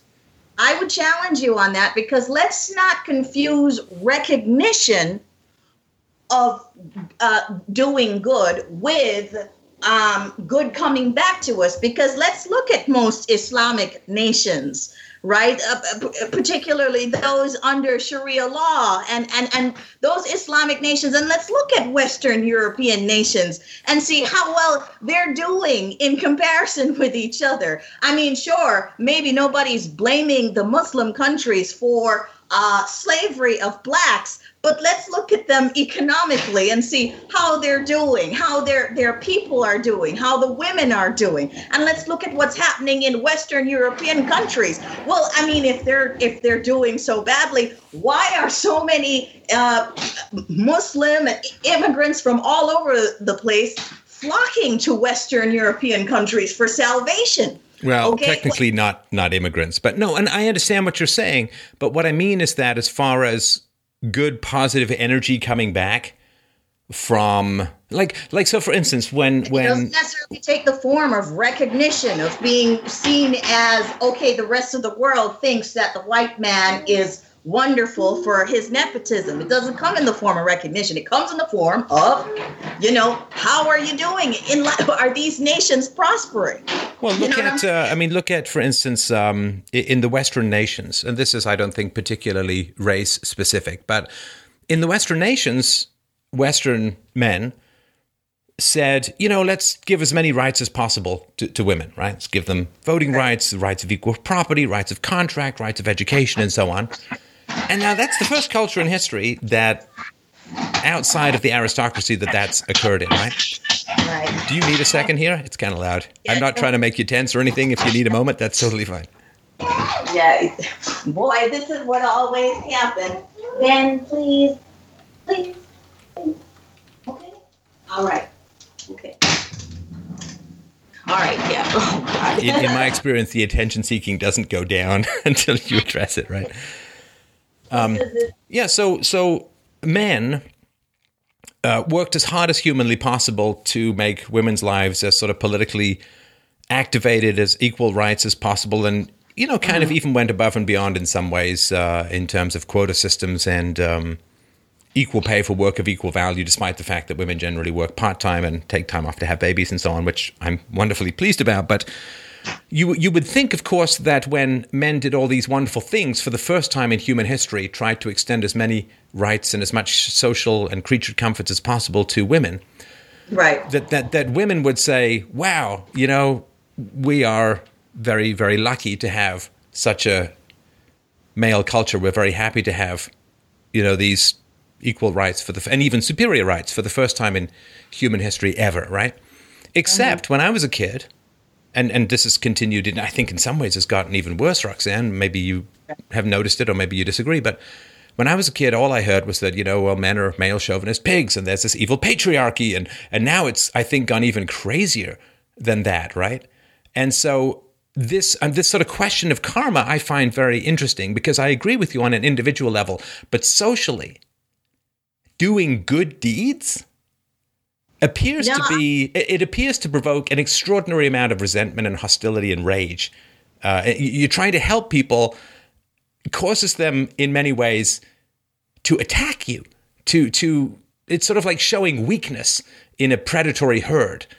And so sometimes it feels like the nicest, most positive, most empathetic groups in society are like the sickly zebra on the African plain. They're the ones who get sort of chewed up and spit out. It almost feels like that virtue is a sign for predators to bring you down. It is a sign of weakness. It is a sign that you have a conscience, you can be controlled, you can be manipulated, and you're going down. No, I would say, Stefan, that's a very subjective perspective you have on how white males are viewed. Oh, geez. Because it would seem as though white males are being portrayed in, again, mainstream media as chauvinistic. And then we have this really unhealthy movement in feminism. I wouldn't say it's the majority of people who are feminists who have this kind of antagonism towards men and towards white men. That again is a perspective. It's just a perspective. It's just something that is perceived. But is it really? Are the rights of women really going underappreciated? And oh God. Listen, do you want to pick this up another time? I don't want your child to be upset by this. We can totally pick this up another time. It's a great conversation. I'd like to continue it, but I certainly don't want your child to be upset by this. Yeah. The thing is that it was the weight, because he was sleeping like all 2.5 hours. Yeah, no. Listen, it's no problem. I want your child to have a positive association with my voice, so for the future. So, do you want to pick this up another time? Yeah. Please reschedule me, because and by the way, I love this show. I listen to you guys. I listen to you all the time. Watch you all the time on YouTube. Well, thank you very much. I appreciate you calling in, and I do want to have more of this topic. It's a very, very interesting topic, and I really, really do appreciate everyone who calls in. It was a very, very interesting set of shows. Very interesting set of conversations tonight, which I hugely appreciate. It's nice getting the perspective from, I guess, the other side of the aisle with regards to mysticism, and appreciate the callers who've called in. I'm glad for the back and forth, and thanks everyone so much for listening and for watching. Please check us out at freedomainradio.com. You can help support the show, and I hope that you will. I hope that you will at freedomainradio.com/donate. Don't forget to follow me on Twitter at Stefan Molyneux. Use the affiliate link if you like at fdrurl.com/Amazon. This is Stefan Molyneux signing off for the week. We will talk to you soon. Have yourself a wonderful, wonderful day.